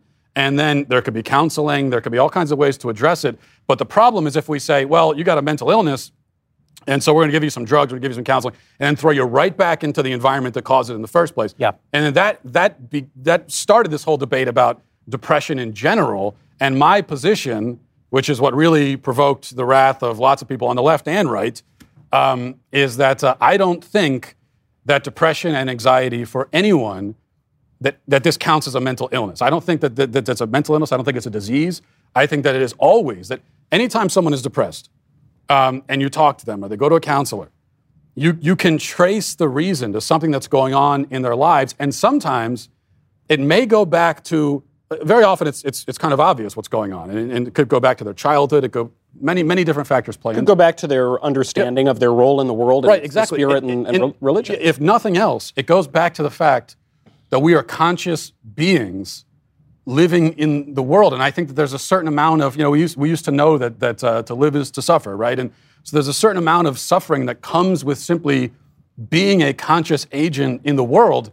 And so to chalk that up to a disease, I think, I'm accused of minimizing it because I say it's not a disease. I think it minimizes it to say that, it's just a chemical imbalance in the brain. Take a pill and you'll be fine. I think there's something much deeper and more serious going on.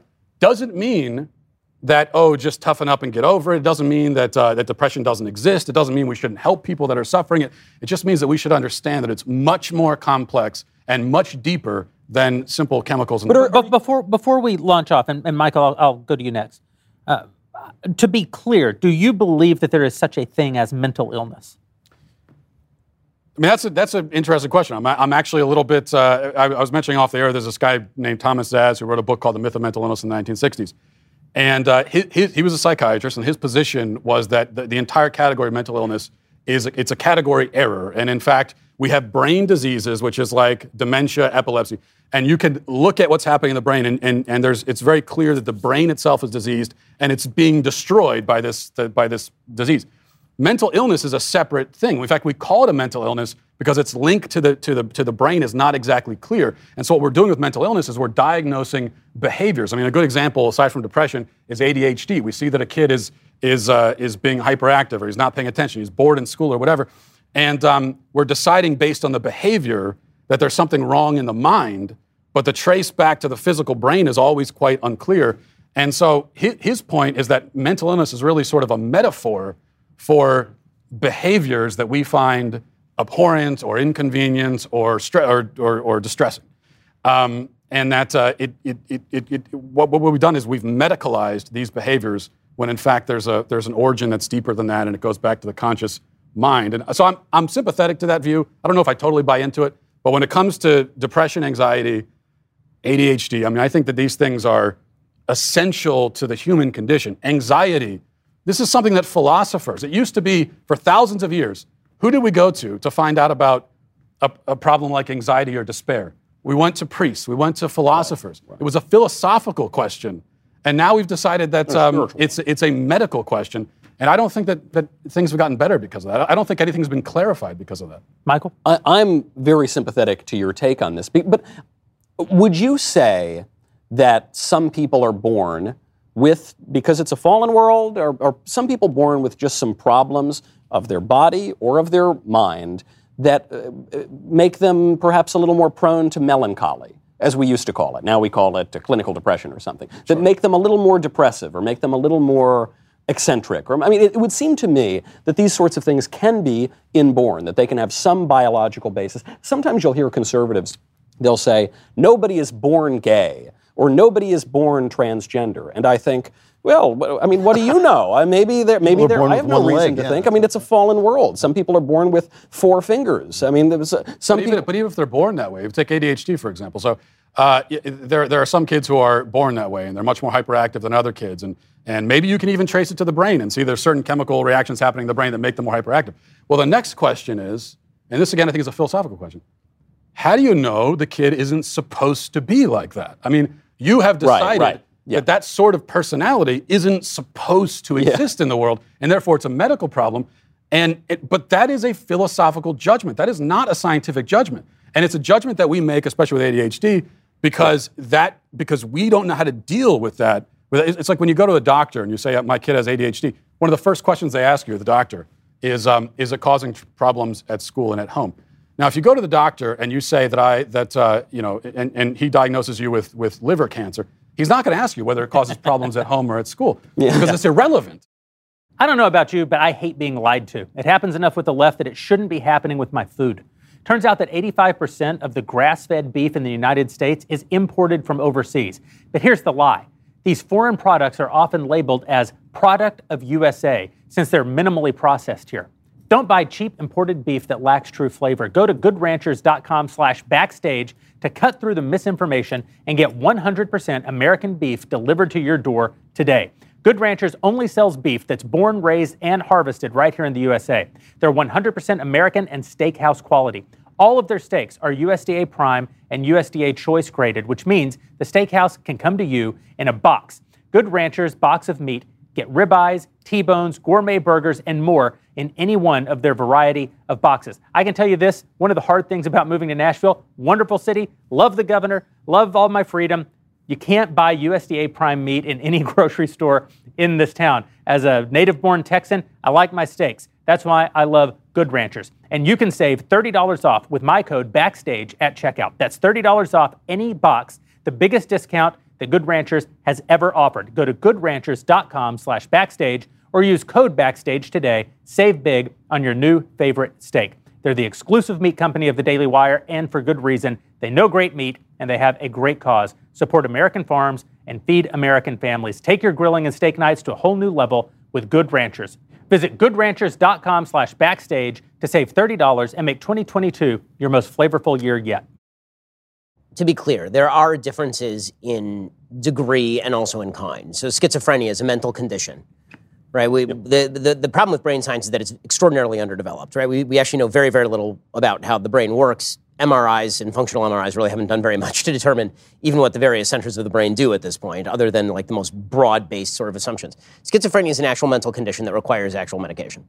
Okay, when it comes to anxiety, there's a difference between experiencing mild anxiety and experiencing such severe anxiety that you can't get out of bed in the morning. And sometimes that can be situationally caused, and sometimes it absolutely is not situationally caused. And, when it comes to things like OCD is an actual disorder in which you see people who are performing the same tasks over and over and over again. For example, like they'll sit there and they will write a word and then they'll erase the word, and then they'll write the word and then they'll erase the word, and they'll write the word and they'll erase the word. That is not something that is coming, in the vast majority of cases, from some sort of deep-seated societal trauma. That's coming from an actual problem in the wiring of the brain that requires both cognitive behavioral therapy as well as, in some cases, medication. But there's a social phenomenon that I think, Matt, you're reacting to, which I react against as well, which is it's very popular now to say we need to destigmatize mental illness. And what that means on the surface is we shouldn't make people feel bad if they wake up clinically depressed. You know, I was depressed once in my life because a family member died, and I got over it. That's not depression. That's sadness and despair. Yeah. Now, some people wake up and nothing has gone wrong in their life and they're just depressed, and that's a different thing. So I'm not denying that. And so you're saying don't feel bad because you've got schizophrenia or bipolar or whatever. But I think the effect of destigmatized mental illness is now everyone takes to TikTok and brags about their mental illness, and it carries some social We're sort of dichotomous about this. So on the one hand, we say destigmatize mental illness, so that means let homeless people live on the streets and push people in front of subway trains.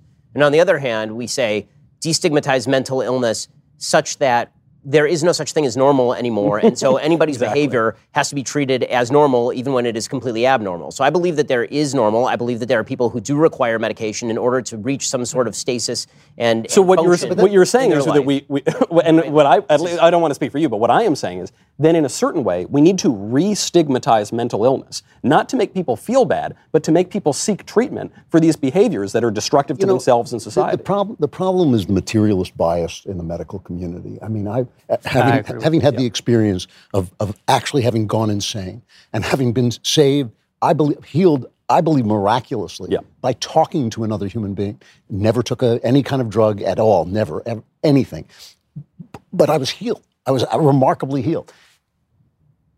I do believe that these psychotropic drugs are tools that can be used sometimes even by people whose lives, the narrative of their lives has caused them to be unhappy. Sometimes they're so unhappy that they can't get to the point where they can profit by therapy without a little bit of My grandfather's life was saved by lithium, right? Exactly. His life was saved by lithium. So there's no question that some people, as you point out, and I think this is a really important point, that some people are born with a chemical imbalance that can be fixed by chemicals. You know, that's we are wholly material creatures who represent spiritual truths. You know, that's what we are. We are the language of spirit.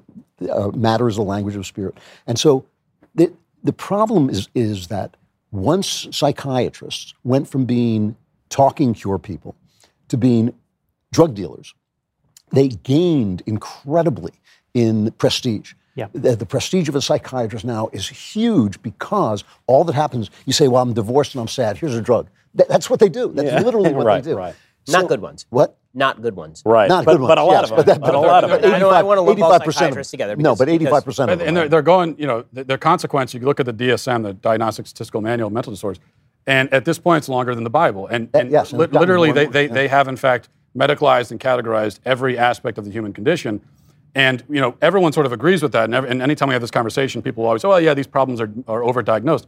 Well, maybe we should stop and think, why is our mental illnesses so often overdiagnosed? We don't have that problem with diabetes. We don't have that problem with cancer. I mean, there may be false diagnosis, but it's not nearly the same. And so maybe that's because there's a problem with the way we perceive the category. So to your point about schizophrenia, for example, you can trace it to the brain. Well, the Thomas Zaz sort of way of looking at this, which again, I'm not saying I totally endorse, I just think it's an interesting idea. But he would say, well, okay, if you can totally trace it to the brain and it's clearly a disease, then it's a brain disease. And call it that. Don't call it a mental illness. So maybe that's the distinction we have to draw here because whatever you call it, the treatment is the question. Well, right? I'm not sure. I'm not sure, Ben. What we call it matters, and yes, the treatment's the question, or the treatment is a question, but I'm not sure that it's the question. Yeah, that's right. I think you really hit on something, the materialist bias of the medical community, and I think that's where this thing lives. It's brain primacy. Right, the meat primacy, material primacy. That's how we solve every question. But even the word mental implies the mind. What is the mind? The mind is the obvious intersection between our meat and what is transcendent about us. My mind is where I am, right? It's everything that I physically am, but it's all the things that I am that are not merely physical as well. The mind is the intersection of the body and the soul. The mind is the intersection of thought and feeling. The mind is where our actual identity actually lives, not the identities that we procure for ourselves through diagnoses. As such, the mind is not exclusively the brain. Right. The mind is not exclusively the material, and the mind cannot exclusively be treated through material means. Yep. But it is also the case that the mind is not exclusively spiritual. The mind is not exclusively transcendent, and therefore the mind can't exclusively be healed by exclusively transcendent means in every instance. Well, and so there are people who will say, pray the gay away, or people who say, pray your depression away. I'm not an advocate for that. There are also people who will say, oh, you've got a feeling, take a pill. Well, I'm not an advocate for that either. I think that we're in the most mysterious, least understood, and most essential part of what it means to be a person. And it is undoubtedly the case in a fallen world that as a child can be born with 4 fingers. A child can be born with a brain disorder. Yep. There are corruptions of the brain that can, left untreated, become corruption of the soul, because the mind is the sinew between those two ideas. It is also the case, though, that there are problems of the soul, problems of thought that can become, and this is the part that no scientist will ever talk about because it cuts against their entire materialist view. I can think thoughts that changed my physical brain over time. We know it's true, but we will not talk about it. Behaviors will change my brain over time, just like a lifting a weight will change the muscle in my arm. Right. Well, of course, that's the fundamental basis of the only form of psychiatry that actually has been shown to do anything aside from drugs, cognitive behavioral therapy. That's right. The entire basis of that is that you repeatedly breaking the chain of your own thoughts changes the pathways in your brain such that you have a different reaction. This is why... Because everything is in Shakespeare, you read A Midsummer's Night's Dream, and he asks the question, if I give you a potion and you fall in love, are you in fact in love? And I think the question now is if they give you a potion and you stop being depressed, are you in fact happy? And the best line about this came from a friend of mine who was given antidepressant drugs, and she said, I'm still depressed, I just can't feel it anymore.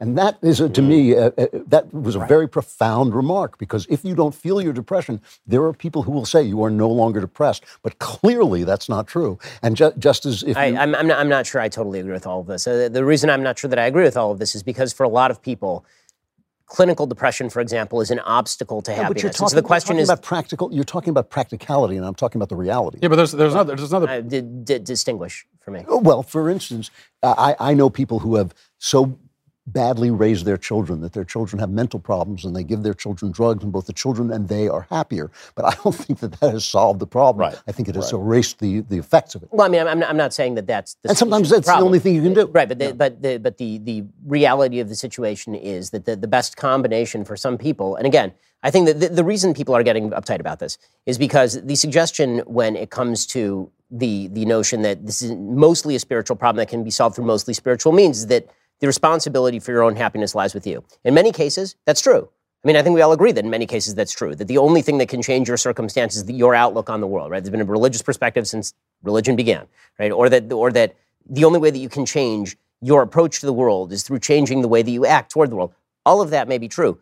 And then for a lot of people, there may be another problem. And that problem was not caused by an outside stimulus, or if it was caused by an outside stimulus, it cannot be removed anymore by changing the outside stimulus. These are not mutually exclusive things. That's right. What I'm saying about depression, I don't think it's a mental illness or disease. That doesn't necessarily preclude the option of taking a drug to help address it. I'm skeptical of a lot of these drugs, and I think that they're way overused. I agree there. But there's no reason, just because if you were to subscribe to my idea that it's not a disease, that doesn't necessarily mean that you can't take a drug to address it. There's also there's a chicken or egg problem here, which I think Jeremy alluded to, which is even if we could trace depression back to a chemical imbalance in the brain, which by the way is a totally outdated theory, and almost any scientist you talk to now or doctor who's being honest will tell you that's at best a massive oversimplification. But even if you could find a quote chemical imbalance in the brain of a depressed person, well, the question is, are they depressed because of the chemical imbalance, or is the chemical imbalance there because they're depressed? And what I would say is that we talk about the mind. I mean, what's the mind? The mind is your conscious experience of the world, okay? And your brain is the organ in your head. So this idea that we can really simply and kind of blithely medicalize someone's conscious experience of the world and say, well, your experience is incorrect, and so it's and not only is it incorrect, but it's diseased, it's sick. I actually do have a fundamental disagreement with this. I think that there are certain circumstances where you can look at a person and you realize there's a reason why the person is depressed. So, for example, you had a friend or family member who died, and now you're down. Right? That we can tell that is not a medicalization of your problem. You had a stimulus. You have responded to the stimulus in what we would consider a normal way. If you had gotten suicidal over that person, that would assume that there was probably some underlying problem with you that has now been triggered by this existential stimulus. But that problem could be, yes, I agree, it could be some problem in my brain. In other words, I'm saying that I don't think that it's a fully subjective matter. There has to be some sort of outside analysis of whether the reaction to a particular stimulus or to your surrounding circumstances. The problem is hopelessness. The problem is a suicidal person. We're talking about, and that's why I use depression and despair interchangeably, because despair is the loss of hope. It is the worst thing a person can internally experience is despair, which is why it's sort of strange to me people got upset when I compare depression to despair. Despair is the worst possible thing. I'm not despair is worse than depression. Right. Despair is a total loss of hope. So someone who's suicidal, they have no hope and they see no meaning in their lives, and that's why they're suicidal. Now, that's not good. We should not accept it. We should do everything we can to try to help them. But the question is a lack of hope a medical problem? Is there a good reason for the lack of hope or no? Well, not in my. I mean, really. I mean, this is a serious question. It's a serious question. If your entire family if you're Job and your entire family is struck down, and then you are hopeless, that's not a medical problem. If, however, you wake up in the morning, you have a good job, you're married, and you have 2 kids, and you wake up hopeless, that's probably a medical problem. That's a philosophical question. Probably a medical problem. Providentially, I was reading Job today.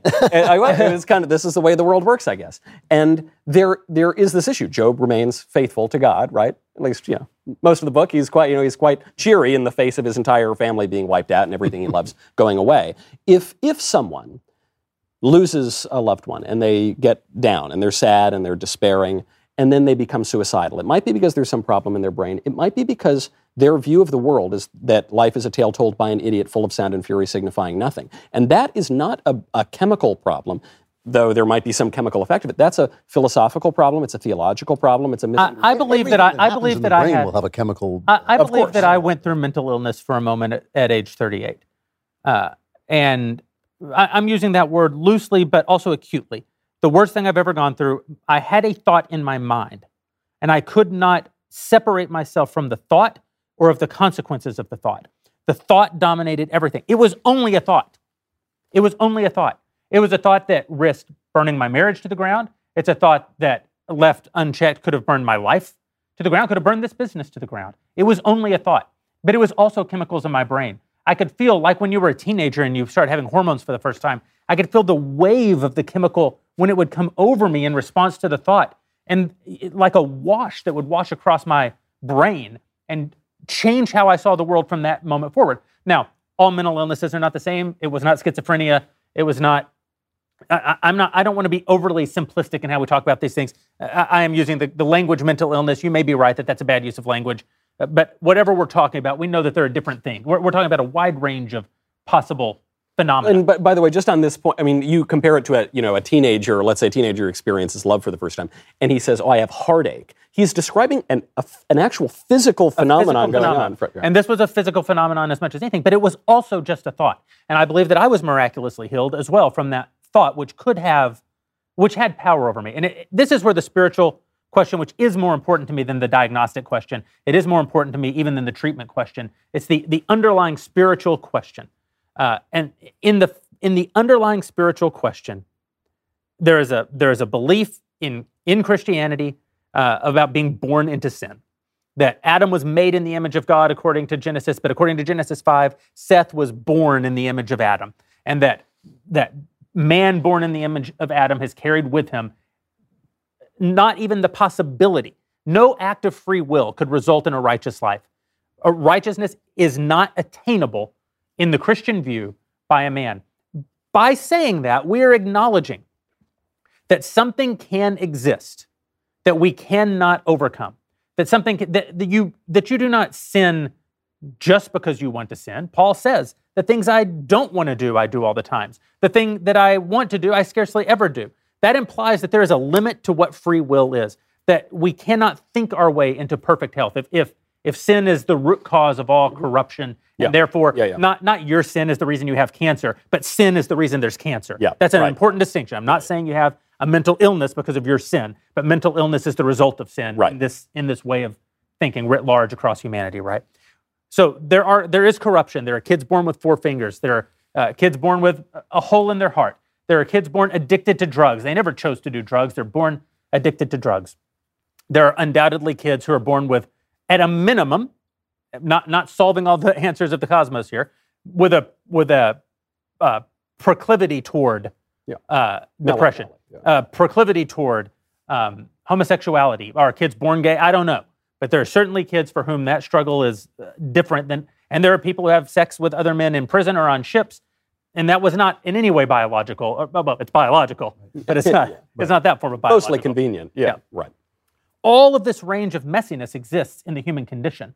And so when we talk about the spiritual underpinning of this thing, I'm not suggesting that it is exclusively a spiritual problem that can be exclusively solved by spiritual means. I don't think even, Matt, that you're saying that. I'm not saying that every problem is a thought that you can think your way out of. I am saying, though, that because the mind lives between the spirit and the brain, the corruption can flow both directions. And sometimes something that may have started as a thought may have moved over into corruption in my brain. And I may even need brain treatment to even help myself get out from my last thing. I might need brain treatment in the form of a drug to even help right me enough to even be able to deal with these thoughts and get back to this other problem, or vice versa. Maybe at every level. It may be at every level. It depends on what perspective you have. From God's perspective, it all may be demons taking you over. You know, from our perspective, obviously, the tools that we have are drugs and physicality and all this. These things, you know, I often wonder with schizophrenics who hear like a demon in their mind telling them to do something awful. I often wonder, like, maybe they should be drugged to get rid of their schizophrenia, but maybe their schizophrenia is allowing there are demons, really right? There are angels. You've made the point before. No one ever hears voices telling them to do something. Good job, buddy. I think, and I agree with you that it's not exclusively spiritual, but I do think it's fundamentally spiritual, because to go to Ben's question before about, you know, we're talking about someone who's hopeless and they're suicidal, and you said, you asked, well, is there a reason for him to be hopeless? And my answer to that is no, there's no reason for anyone to be hopeless. But that is a fundamentally religious answer that I'm giving, and and there's no way to separate that, because you could have a philosophical view of life which is fundamentally hopeless, and there are many philosophers who have argued that basically there's no hope, there's no meaning to life. I think that's incorrect. I think it's damaging. I think it's horrible. I think it's ugly. I think that people that suffer from that, we have to help them. But it's not medical. That's not a medical. Yeah. But I do think that there are distinctions even here between questions that we ask that are within the realm of rationality and ones that we ask that are not. If somebody is suicidal because they didn't get enough peas in their alphabet soup, that's fundamentally different from somebody is deciding that they're suicidal because life is meaningless and there's no hope in the universe. I would push back. I'm going to push back and then pull. My push is, at the end of the day, my guess is that the person who feels suicidal because of the peas also has a thought problem. It may not be the thought of loss like Job's thought. It may be a thought of narcissism. It may be a false expectation of what the world can provide. There are thoughts related to that are wrong. But here's my pull. My pull is also that there is likely something that we can measure in their brain and treat medically that may also be wrong. And this is why I say... That's right, because I'm not a Cartesian dualist. That's true if your wife leaves you, too. Right, but that's right. But this is the ultimate thing that I'm driving at, which is to say, I agree with Matt that it is fundamentally a spiritual question, in the way that all questions are fundamentally spiritual questions. But that doesn't mean in a very practical sense that our only tools are spiritual tools. Totally because That's right. just like That's right. I say the things I don't, Paul says the things I don't want to do, I do. The answer isn't try harder.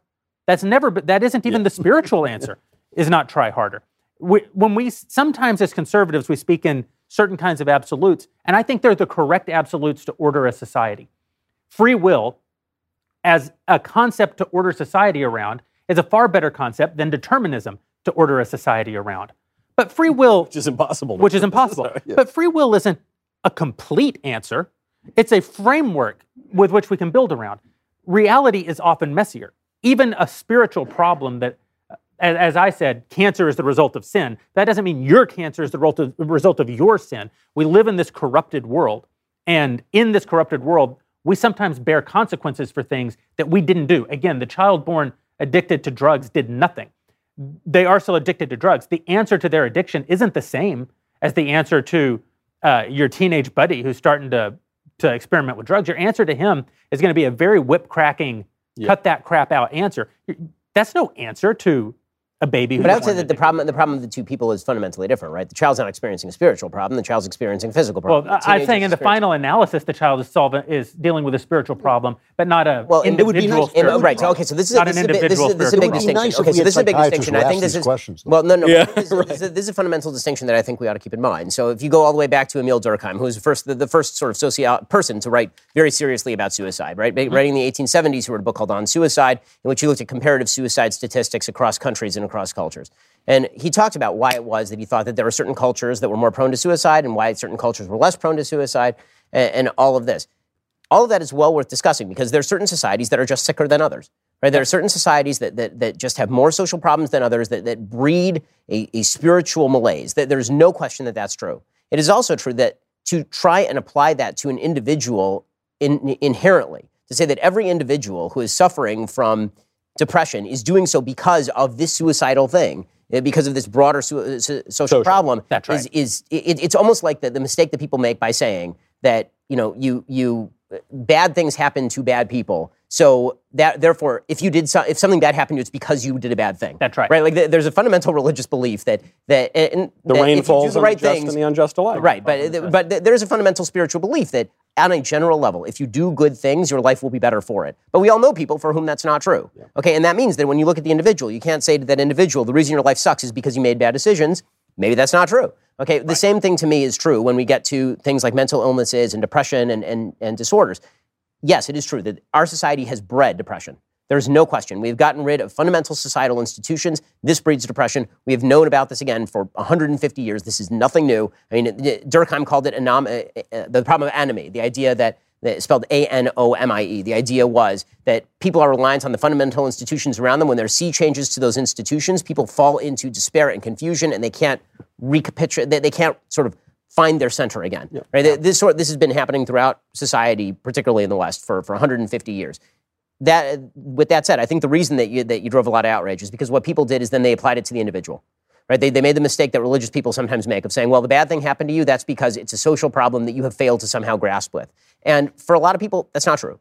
For a lot of people, you can say that society has a sickness, and you can also say that the individual has OCD, or the individual has generalized anxiety disorder. And sometimes that may be because of some sort of outside problem, and that can be cured by fixing the outside problem, such as taking the masks off your kids and letting them go to school and leave them the hell alone. And sometimes the kid just has OCD. Sometimes the kid just has general anxiety disorder. Sometimes the material corrupts the spiritual. Yeah. And sometimes the spiritual corrupts the... It would be nice if we had psychiatrists who looked at people as whole things instead of as meat puppets. Yeah, meat. The consequence of this is that, talk about the outrage that came my way, is that we're dealing with these really big, complicated problems like despair, suffering, the human mind, and we can't even talk about these problems anymore. Like, the conversation in our society is over about human suffering and consciousness and despair because we've decided that it's medicalized and there's no room to even discuss it anymore. And because of identity. Because when you make your identity something other than God, yes, you now can't wrestle with those ideas anymore without it being an absolute attack on your actual. It's also because what people are doing is they're doing the mistake that I talked about earlier in reverse, right? So if the idea is on the religious level that good things happen to good people, bad things happen to bad people, but there are exceptions, then the reverse is for a lot of people. If I'm suffering from depression and it's not my fault, therefore all depression in society is nobody's fault. Right, and that's also a mistake, right? There's a mistake of individualizing the general, and there's a mistake of generalizing the individual. That's right. Yeah. I want to thank you for tuning in. As always, we're happy to have you join us, and we'd love to invite you to become a member right now. Head over to dailywire.com/subscribe. Thanks for being here, and remember, we did not comply, and neither should you. Thank you for joining us. We'll see you next time.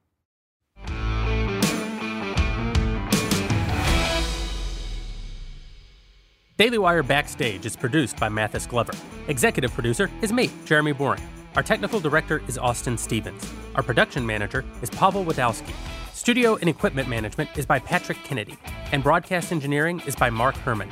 Editing is by Jim Nickel. Audio is mixed by Mike Coromina. And our audio assistant is Israel McFarland. Playback is operated by McKenna Waters. Daily Wire Backstage is a Daily Wire production.